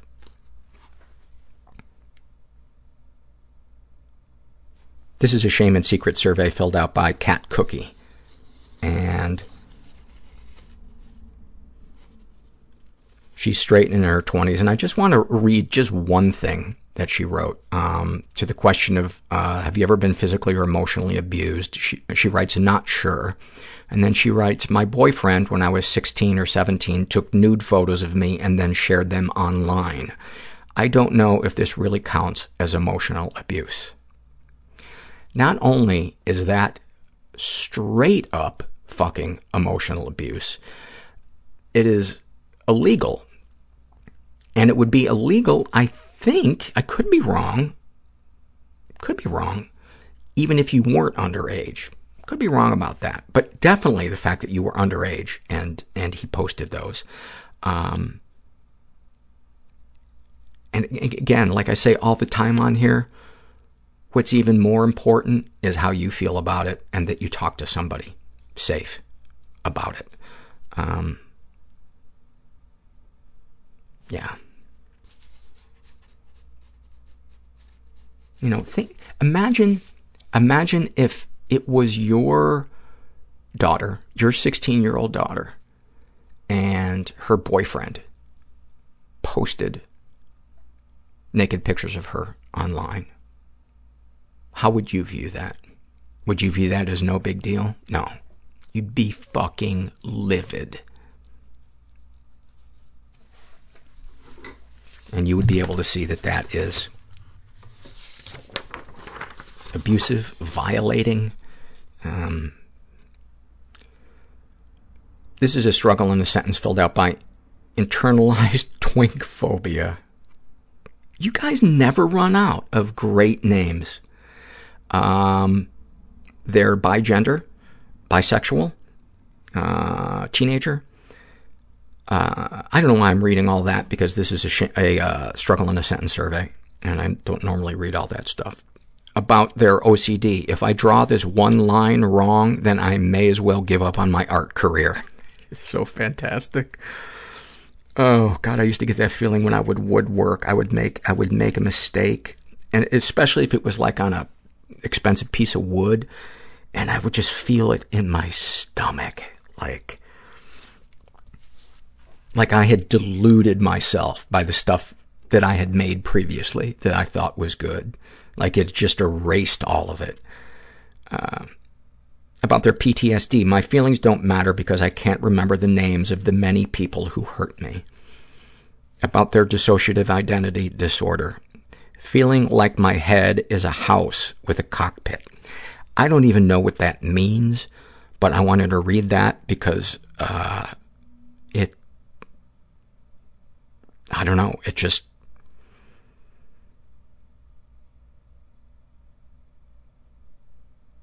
I can't, I feel like on an emotional level, I understand it, but, intellectually, I'm not quite, I understand what you mean by that. Snapshot from their life. When I was in 6th grade, I befriended a girl in my lunch period through another friend. It turned out that this girl and I had been close friends since 2nd grade. She showed photos of us hanging out, along with me at 2 of her birthday parties. I couldn't recall anything. I asked my mother about it later that day, and she was confused as to how I forgot. I didn't press further and decided it was mind gremlins that stole my time away. Oh, I can't imagine having dissociative identity disorder, the gaps in time, just on a logistical level. Forget even just the emotional, interpersonal stuff. Just on a logistical level, what that has got to be like. This is an awfulsome moment filled out by Forever Awkward Female, and she writes, my father was an abusive alcoholic and drug addict. He was in and out of my life during my childhood. He was around just enough to break my spirit and crush me with his abandonment. Anyway, he left my family for good when I was 14 in a dramatic episode that involved fists, screaming, and shattered glass. When I was 25, I was randomly contacted to attend his 50th birthday party. My feelings were very mixed, but I thought if I didn't go, I would always wonder if I could have somehow formed a relationship or connected with my father in some real way. I'd done years of therapy at this point and felt strong enough to take a chance. My younger brother, also invited, was about 18 at the time and was even more affected by the abuse and abandonment than I was. We got there. My father couldn't even make eye contact or say anything more than small talk, one might have with a stranger at a grocery store. But the party was kicking. The bass was booming. He still loved a good party. After avoiding us most of the evening, he suddenly appeared and pulled my brother and I to the dance floor. I realized right then that all the dreams I ever had of mattering to him and being daddy's little girl were just not ever going to be reality.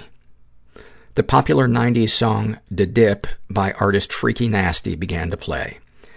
My young brother and I locked eyes for a moment. He had this knowing look that said, fuck it. And even though we'd not seen our father, the man who would strike us in the face with a closed fist when we were children, even though I hadn't seen him in 12 years, we caught the beat. We danced together in a small circle of 3 for the entire song, promptly followed with Tootsie Roll by 69 Boys. What can I say? My dad was a little hood and had his prime in the 90s. Although as a young girl I dreamed of my father one day dancing elegantly with me on my wedding day, I realized that however inappropriate it may be, this would have to do. We danced and danced hard. It was profound and totally fucking awfulsome. That, man, you painted a picture. Thank you for that.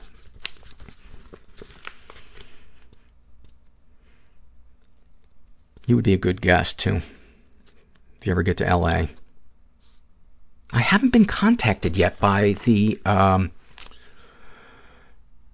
in the Royce White episode, that was a live episode we did, there was a black woman who asked a question at the end, And she shared a little bit of her story, and then I talked to her also after we finished recording, and I was like, I really, really want you to be a guest. And she was heading back to Chicago right then, so there wasn't time to go record tomorrow, the next day, I mean. But I haven't heard from her since, and I don't know if she's bailed on the show or if she's still, I think her name was Jennifer, so if you're listening, Jennifer, I still want to record your story. I feel like we need more stories from people of color, and there's a lot of topics I feel like we need more of, but that's one in particular that, anyway, continuing. This is a Shame and Secret survey filled out by Jay, who is, she's bisexual, in her 20s, raised in a totally chaotic environment, never been sexually abused, but she has been physically and emotionally abused. And the reason I wanted to read this one is I think it exemplifies so well how parents can have, how you can have really horrifying moments with parents and really sweet moments with the same parents. And what a fucking mindfuck that can be. I'd like to say fuck a third time. My mother was an alcoholic. I remember waking up one time to a hard slap on the back. She was trying to provoke my dad into hitting her and giving her a reason to call the cops on him. She was always getting drunk, and my dad would always just leave. He left me and my sister in the house alone with our drunk mother, and I don't know how to forgive him. My sister always hid in her room and locked the door, but I was stuck with my mom. Even if my sister would have invited me into her room, I wouldn't have gone. I was always afraid that my mother would kill herself, and it would be my fault because I left her alone. One time she ran out in the street and tried to get hit by a car right in front of me. Oh, Jesus. I was around 6 or 7 years old at the time. When I was a little older, our mom moved out. My sister became heavily addicted to drugs. She would throw things at me, hit me, grab me by the shirt and throw me against the wall, and worst of all, tell me, after she was done abusing me, that it was all a dream or made up in my head. I was around 8 or 9. Then when I was 15, my sister had already moved away. I found my dad's drugs, and all of his abusive behavior suddenly made sense. He would tell me I meant nothing to him and that I would never amount to anything because I didn't give him money for, quote, cigarettes. He once destroyed our entire apartment, throwing TVs and CDs and books. He also hit me a few times, but I honestly deserved it most of the time. I eventually moved out, and now I'm living with my sister. She's grown up now and better, but I struggle trying to forgive her and my dad. I love them so much, but I have so much anger towards them. I don't talk to my mom. I'm not sure if I love her. It's if sometimes I miss her. Any positive experiences with the abusers? There are so many. It makes it really hard to separate the abuse and the love.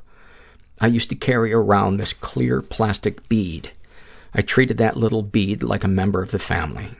I would read to it, carry it everywhere with me, even tuck it in at night. That bead meant the world to me. In the parentheses, I was a weirdo, I know. And when my dad made pancakes on Saturday mornings, he would make little tiny ones for my bead. He never batted an eye at my strange interests, not even when I brought a brick home and refused to bathe without it by my side. You know, I just had this image in my head that that is the love that you wanted, that you deep down knew that you should be getting treated like the bead. And the closest that you could come to doing it was to do it for this bead that you had possession of. And it just breaks my heart. It just breaks my heart.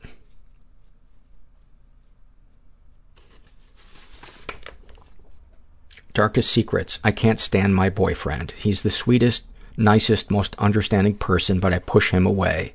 I feel nothing towards him. I don't want to be with him, but I don't know how to tell him. I feel like an awful person because he deserves someone so much better than me.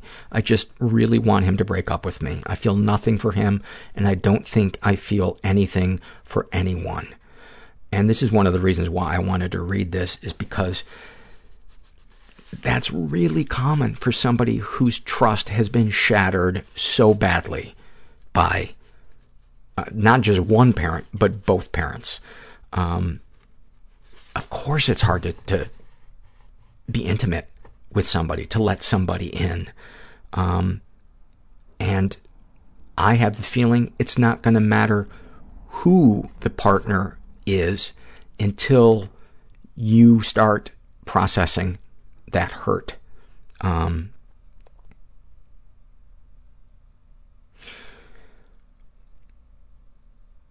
I relate to the feeling of kind of feeling dead inside, and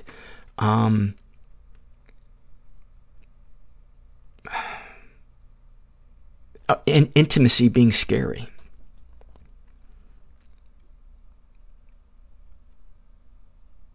What, if anything, would you like to say to someone you haven't been able to? I would just want to tell my family that they did abuse me. I don't think they even realize. I just want them to know I want to die every day and I'm in pain. I'm just so sad and angry all the time, and I'm sorry for the way I am. I really hope you share with somebody, and I would definitely not start with sharing that with your family, because they do not sound capable of owning their part in this thing, and it's probably just going to make you angrier. I would start with safer people to share this with, and they can probably help you when the time comes, if you choose to confront your family, how to say it, when to say it.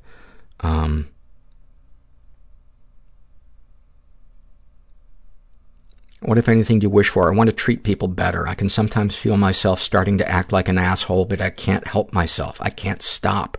I want to be able to love people and to have a connection with someone else. I'm so alone, and I'm just in my head all day. I hope you know how not alone you are. I hope you know how many of us feel or have felt like you do. And the thing that therapists tell me is, when we're kids, the dynamics that we see going on in front of us, modeled by our parents, that is a script that we consciously or subconsciously learn. We learn that, when somebody comes into the room and they're angry, that we don't know what's going to happen, or somebody's going to get hurt, or if we, act this way, that's going to happen. And we begin to believe that that script applies to the rest of the world outside of where we grew up. And the truth is, no. The script that the world has is often so different. And therapy and support groups help us learn a new script, because we get to hang out with different cast members that don't drag us by the hair, or these other things that happen to kids in childhood. And so then we get to react differently to life and not assume that everything is going to be overwhelming, disappointing, painful, et cetera, et cetera. And I would imagine that's why you feel dead around your boyfriend. And I'm not saying that this isn't over with your boyfriend and that he's right for you, but the intimacy issue needs to be dealt with regardless.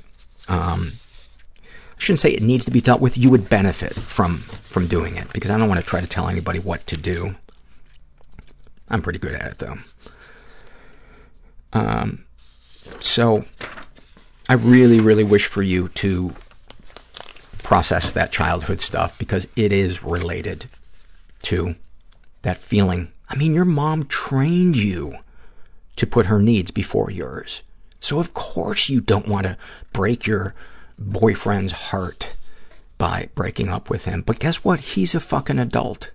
He's not your mom, who was a child that you were brainwashed into protecting and caring for.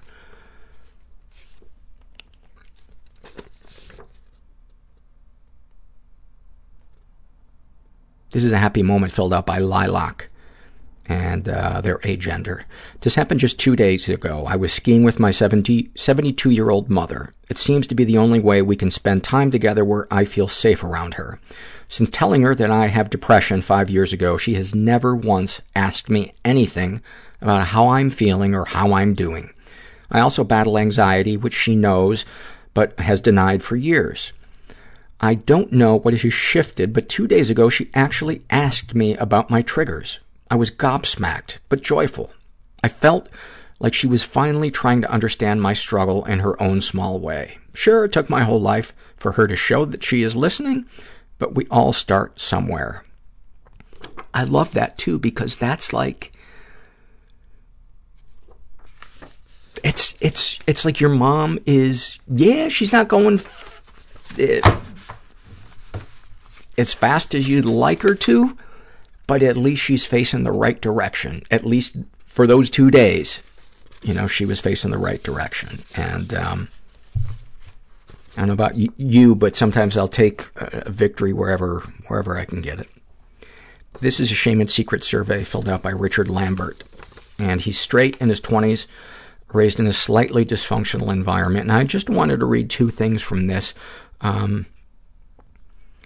You ever been physically or emotionally abused? He writes, he's been emotionally abused, but he's not sure if this counts, the physical abuse. He writes, I don't really count the physical abuse. My dad hit me once when I was young. It didn't hurt, though, and he felt immediate guilt, which I leveraged. When my parents separated, I lived with my dad out of convenience. It was my mom who left, and so... day in and day out, I would hear him say horrible things about her. He would try and get my siblings and I involved in their marital issues. I couldn't handle it, so I argued with him. That is just that is just such a...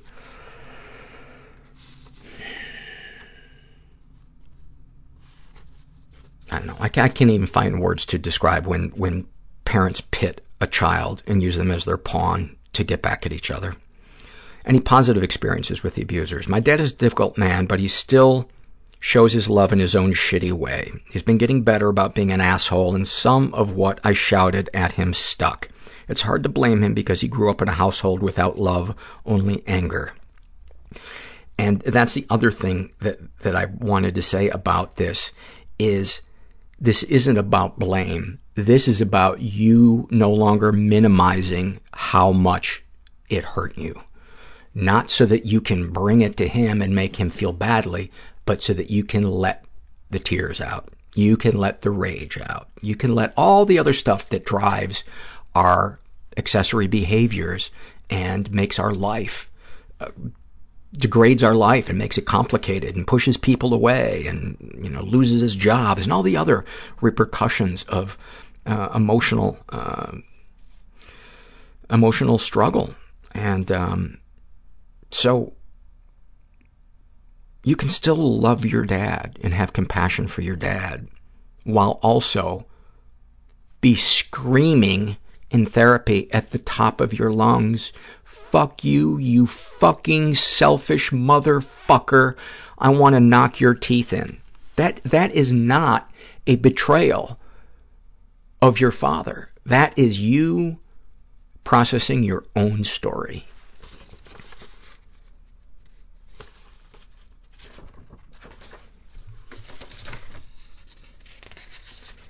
Just another head of worries shares about her ADD. My brain is so stuffed with everything I need and want to do, but the idea of executing any of them seems exhausting and impossible. Oh my God, so true. That's the combo of for me, of like ADD and depression, or anxiety and depression.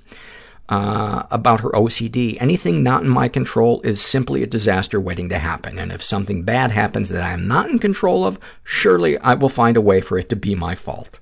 That's talent. I got to tell you, that is talent. About her codependency. My parents have involved me so deeply in their problems and life troubles that my mere happiness hangs on the balance of how their day is going. I want to punch myself for being in my 30s and letting that be the case. I get it. That shit sticks with us. It sticks with us. It is so hard to unlearn wanting to save other people or wanting to change the mood of a room, and it's fucking exhausting. Jenny from the block shares an awfulsome moment. I recently went back to the school where I was sexually assaulted to talk about what happened. I was so nervous. I was in the counselor's office, and I could feel myself dissociating as I talked about the attack. She got up to phone someone and let out a huge fart in front of my face and said, "Excuse me." I burst out laughing. I don't normally like to read the fart ones, but that one is pretty... That's pretty hard. It's pretty hard to pass up that one. This is a Shame and Secret survey filled out by a woman who calls herself Insouciant Struggle. I think I'm pronouncing that word right. It's French, Insouciant. Insouciant? Is that how you pronounce it? She's straight, in her 30s, raised in a totally chaotic environment. I've never been the victim of sexual abuse. Some stuff happened, but I don't know if it counts. When I was very young, my biological father was very emotionally abusive. He would yell at me if I was scared, happy, sad, sick, and God forbid I ever show any anger. When I was around 8, I saw him watching me undress after taking a shower through the door of my bedroom.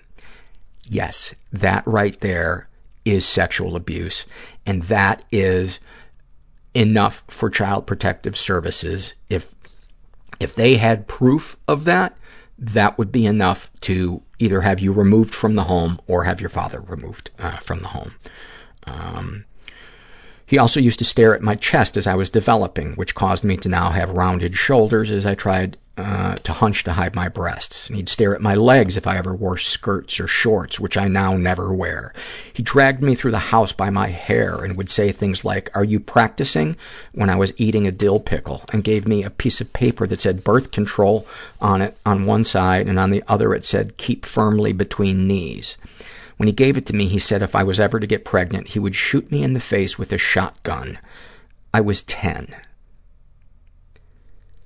He left when I was about 14, and I haven't seen him since. My mother was oblivious to all of this and has never said a word about it. I never told her anything because thanks to you sharing about the article by Dr. Alan Rappaport, the article is called Co-Narcissism, and everybody should read it.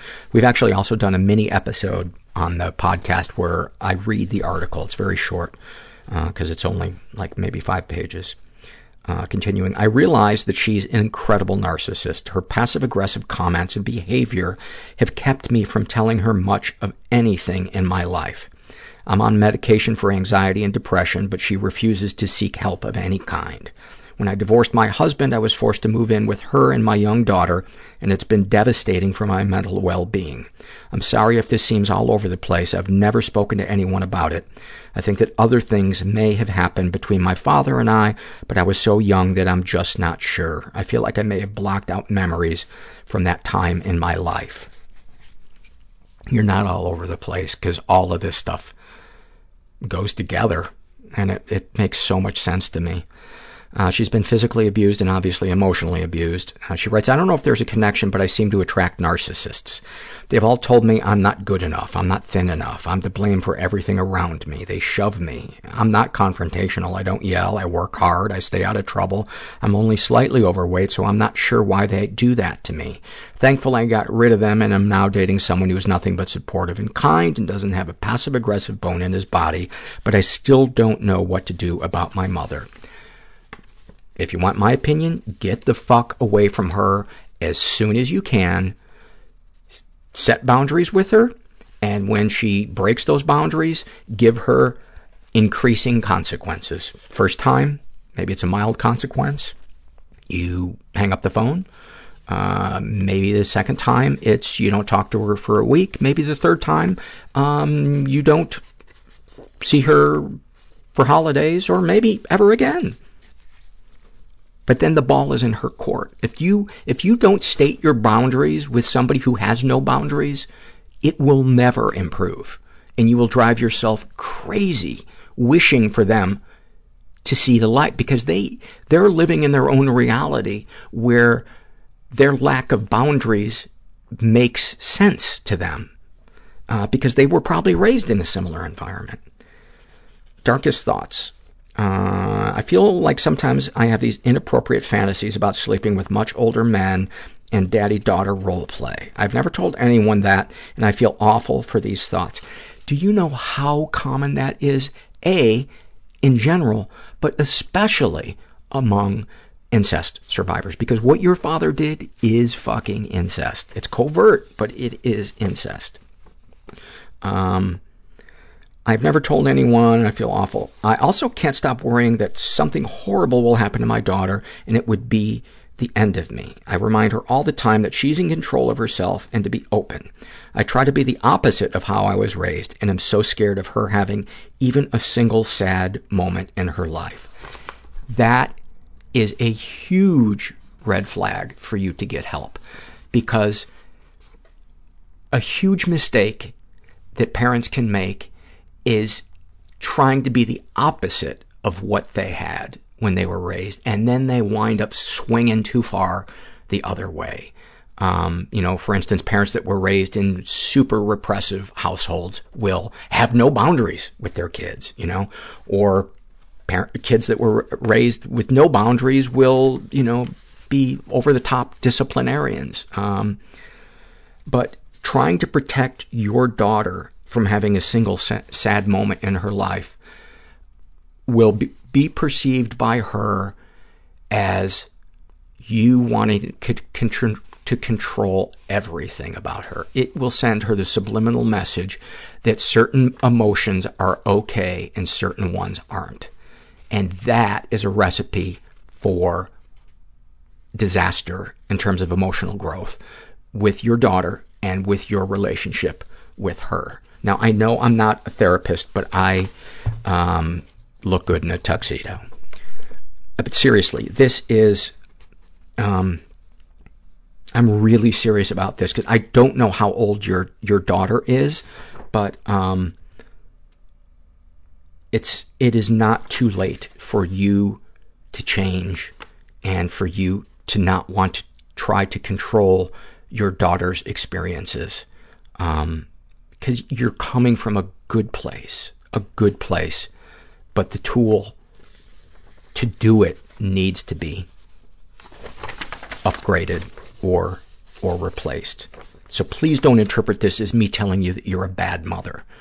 It's just you need a different tool to express your love and support of her.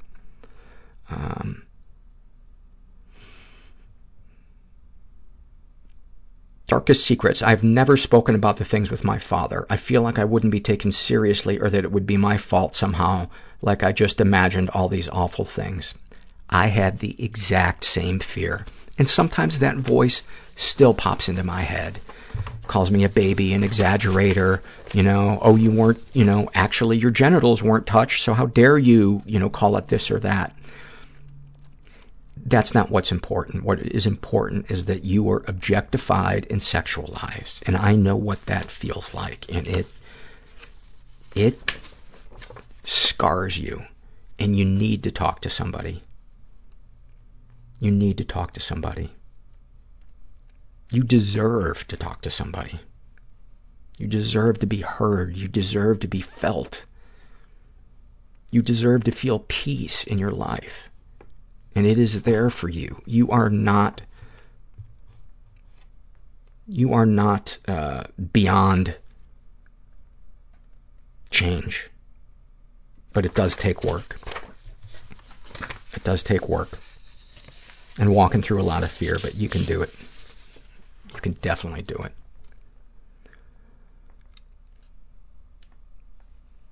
I'm an artist, but keep forgetting how to draw. shares about their depression. Planning your suicide and your future at the same time in case one of them doesn't work out. That might be Hall of Fame. That might be Hall of Fame. I will let you know. Look for a trophy to possibly arrive on your front porch. This is an awfulsome moment filled out by Naked Koala. Actually, this was an email that I got from her. And she writes, 4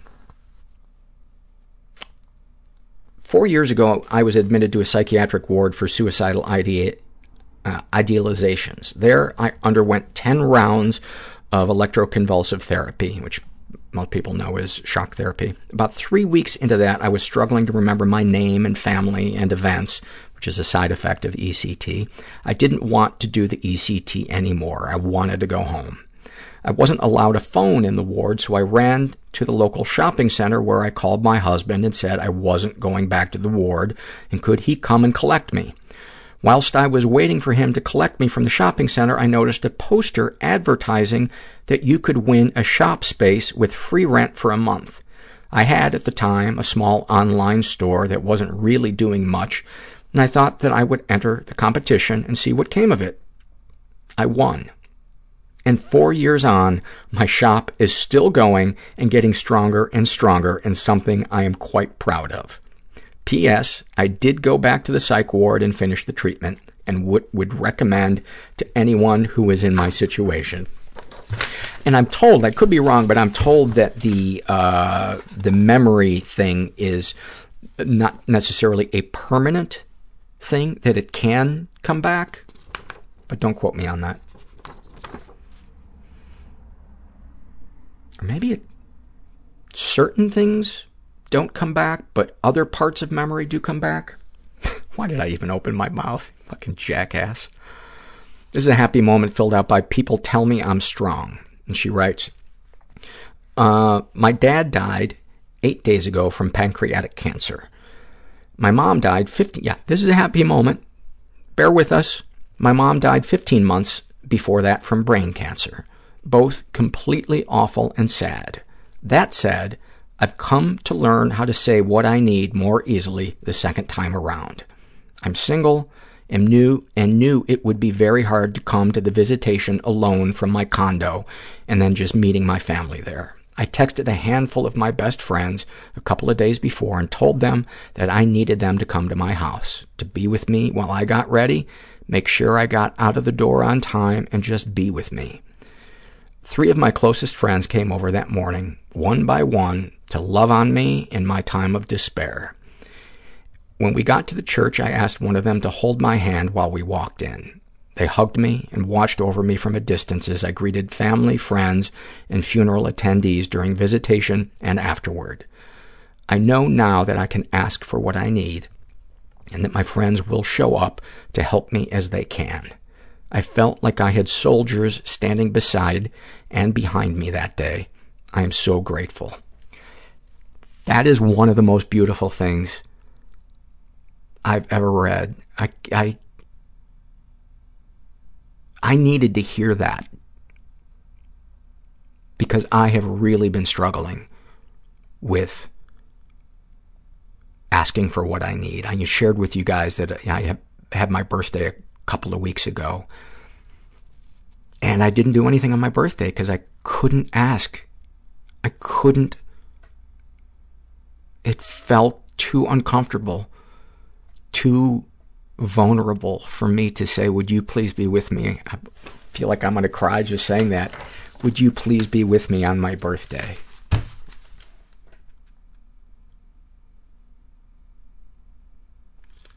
It's such a simple thing. And it brings up such intense emotions in me, just thinking about being that vulnerable. You know, I like to think of myself as somebody that can get as vulnerable as anybody else. But this last birthday reminded me that I'm not. There are some things that I am really afraid of. I'm afraid of looking needy. I'm afraid of being the person that wears people out.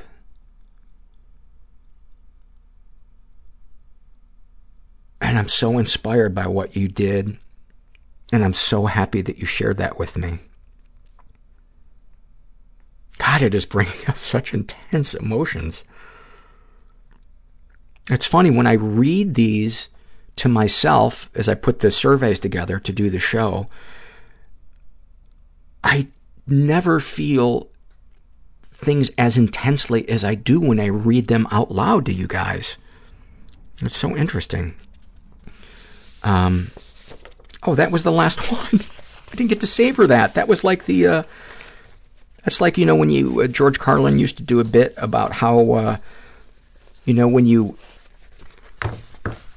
reach down for a cookie in the bag and you realize that you already ate the last cookie and you miss out on savoring the last cookie. That's what I feel like I did, not realizing that was the last survey. Thank you guys for your support. Thank you for those of you that are starting to either migrate from PayPal to Patreon or just signing up on Patreon to help support the show. I'll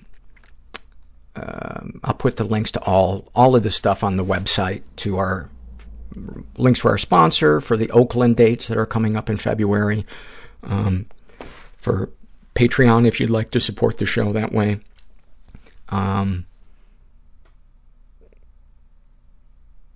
And all the emails that you guys have sent since I split up with my wife, or at least since I announced it in the beginning of January.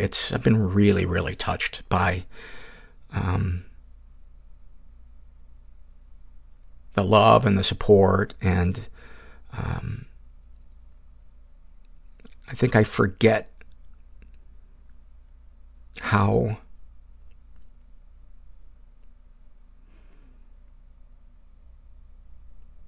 much you care about me. I know you like the podcast, but sometimes I forget that means you also care about me personally. And again, this is bringing up in really intense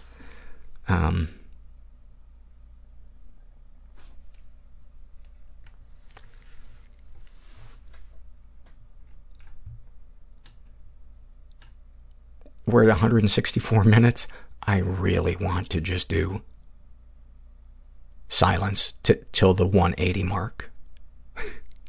just to see if you really do care about me. Because if you do care about me, you will sit through 15 more minutes of silence.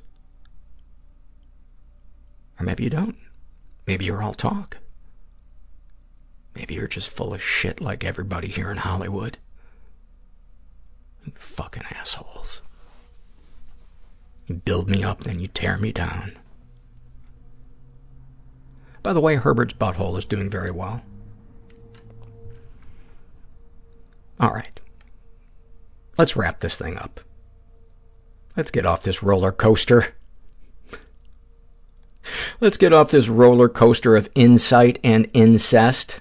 Oh, that should somehow be in the opening of the show. Oh. Why am I having a hard time saying goodbye? Because I don't want you to go. I have abandonment issues, even though you're not here right now. I haven't even posted this episode yet. Maybe because I like to hear myself talk. Maybe I'm afraid that I don't know the perfect ending, that my perfectionism is kicking in, and I feel like, you know, I don't want to disappoint you in the last couple of seconds of the podcast. How about we wrap it up like this? You're not alone. Go fuck yourself. Everybody I know is bizarrely beautifully Everybody fucked up I know in some weird way. Bizarrely beautifully fucked up in some weird way. Bizarrely beautifully fucked up in some weird way.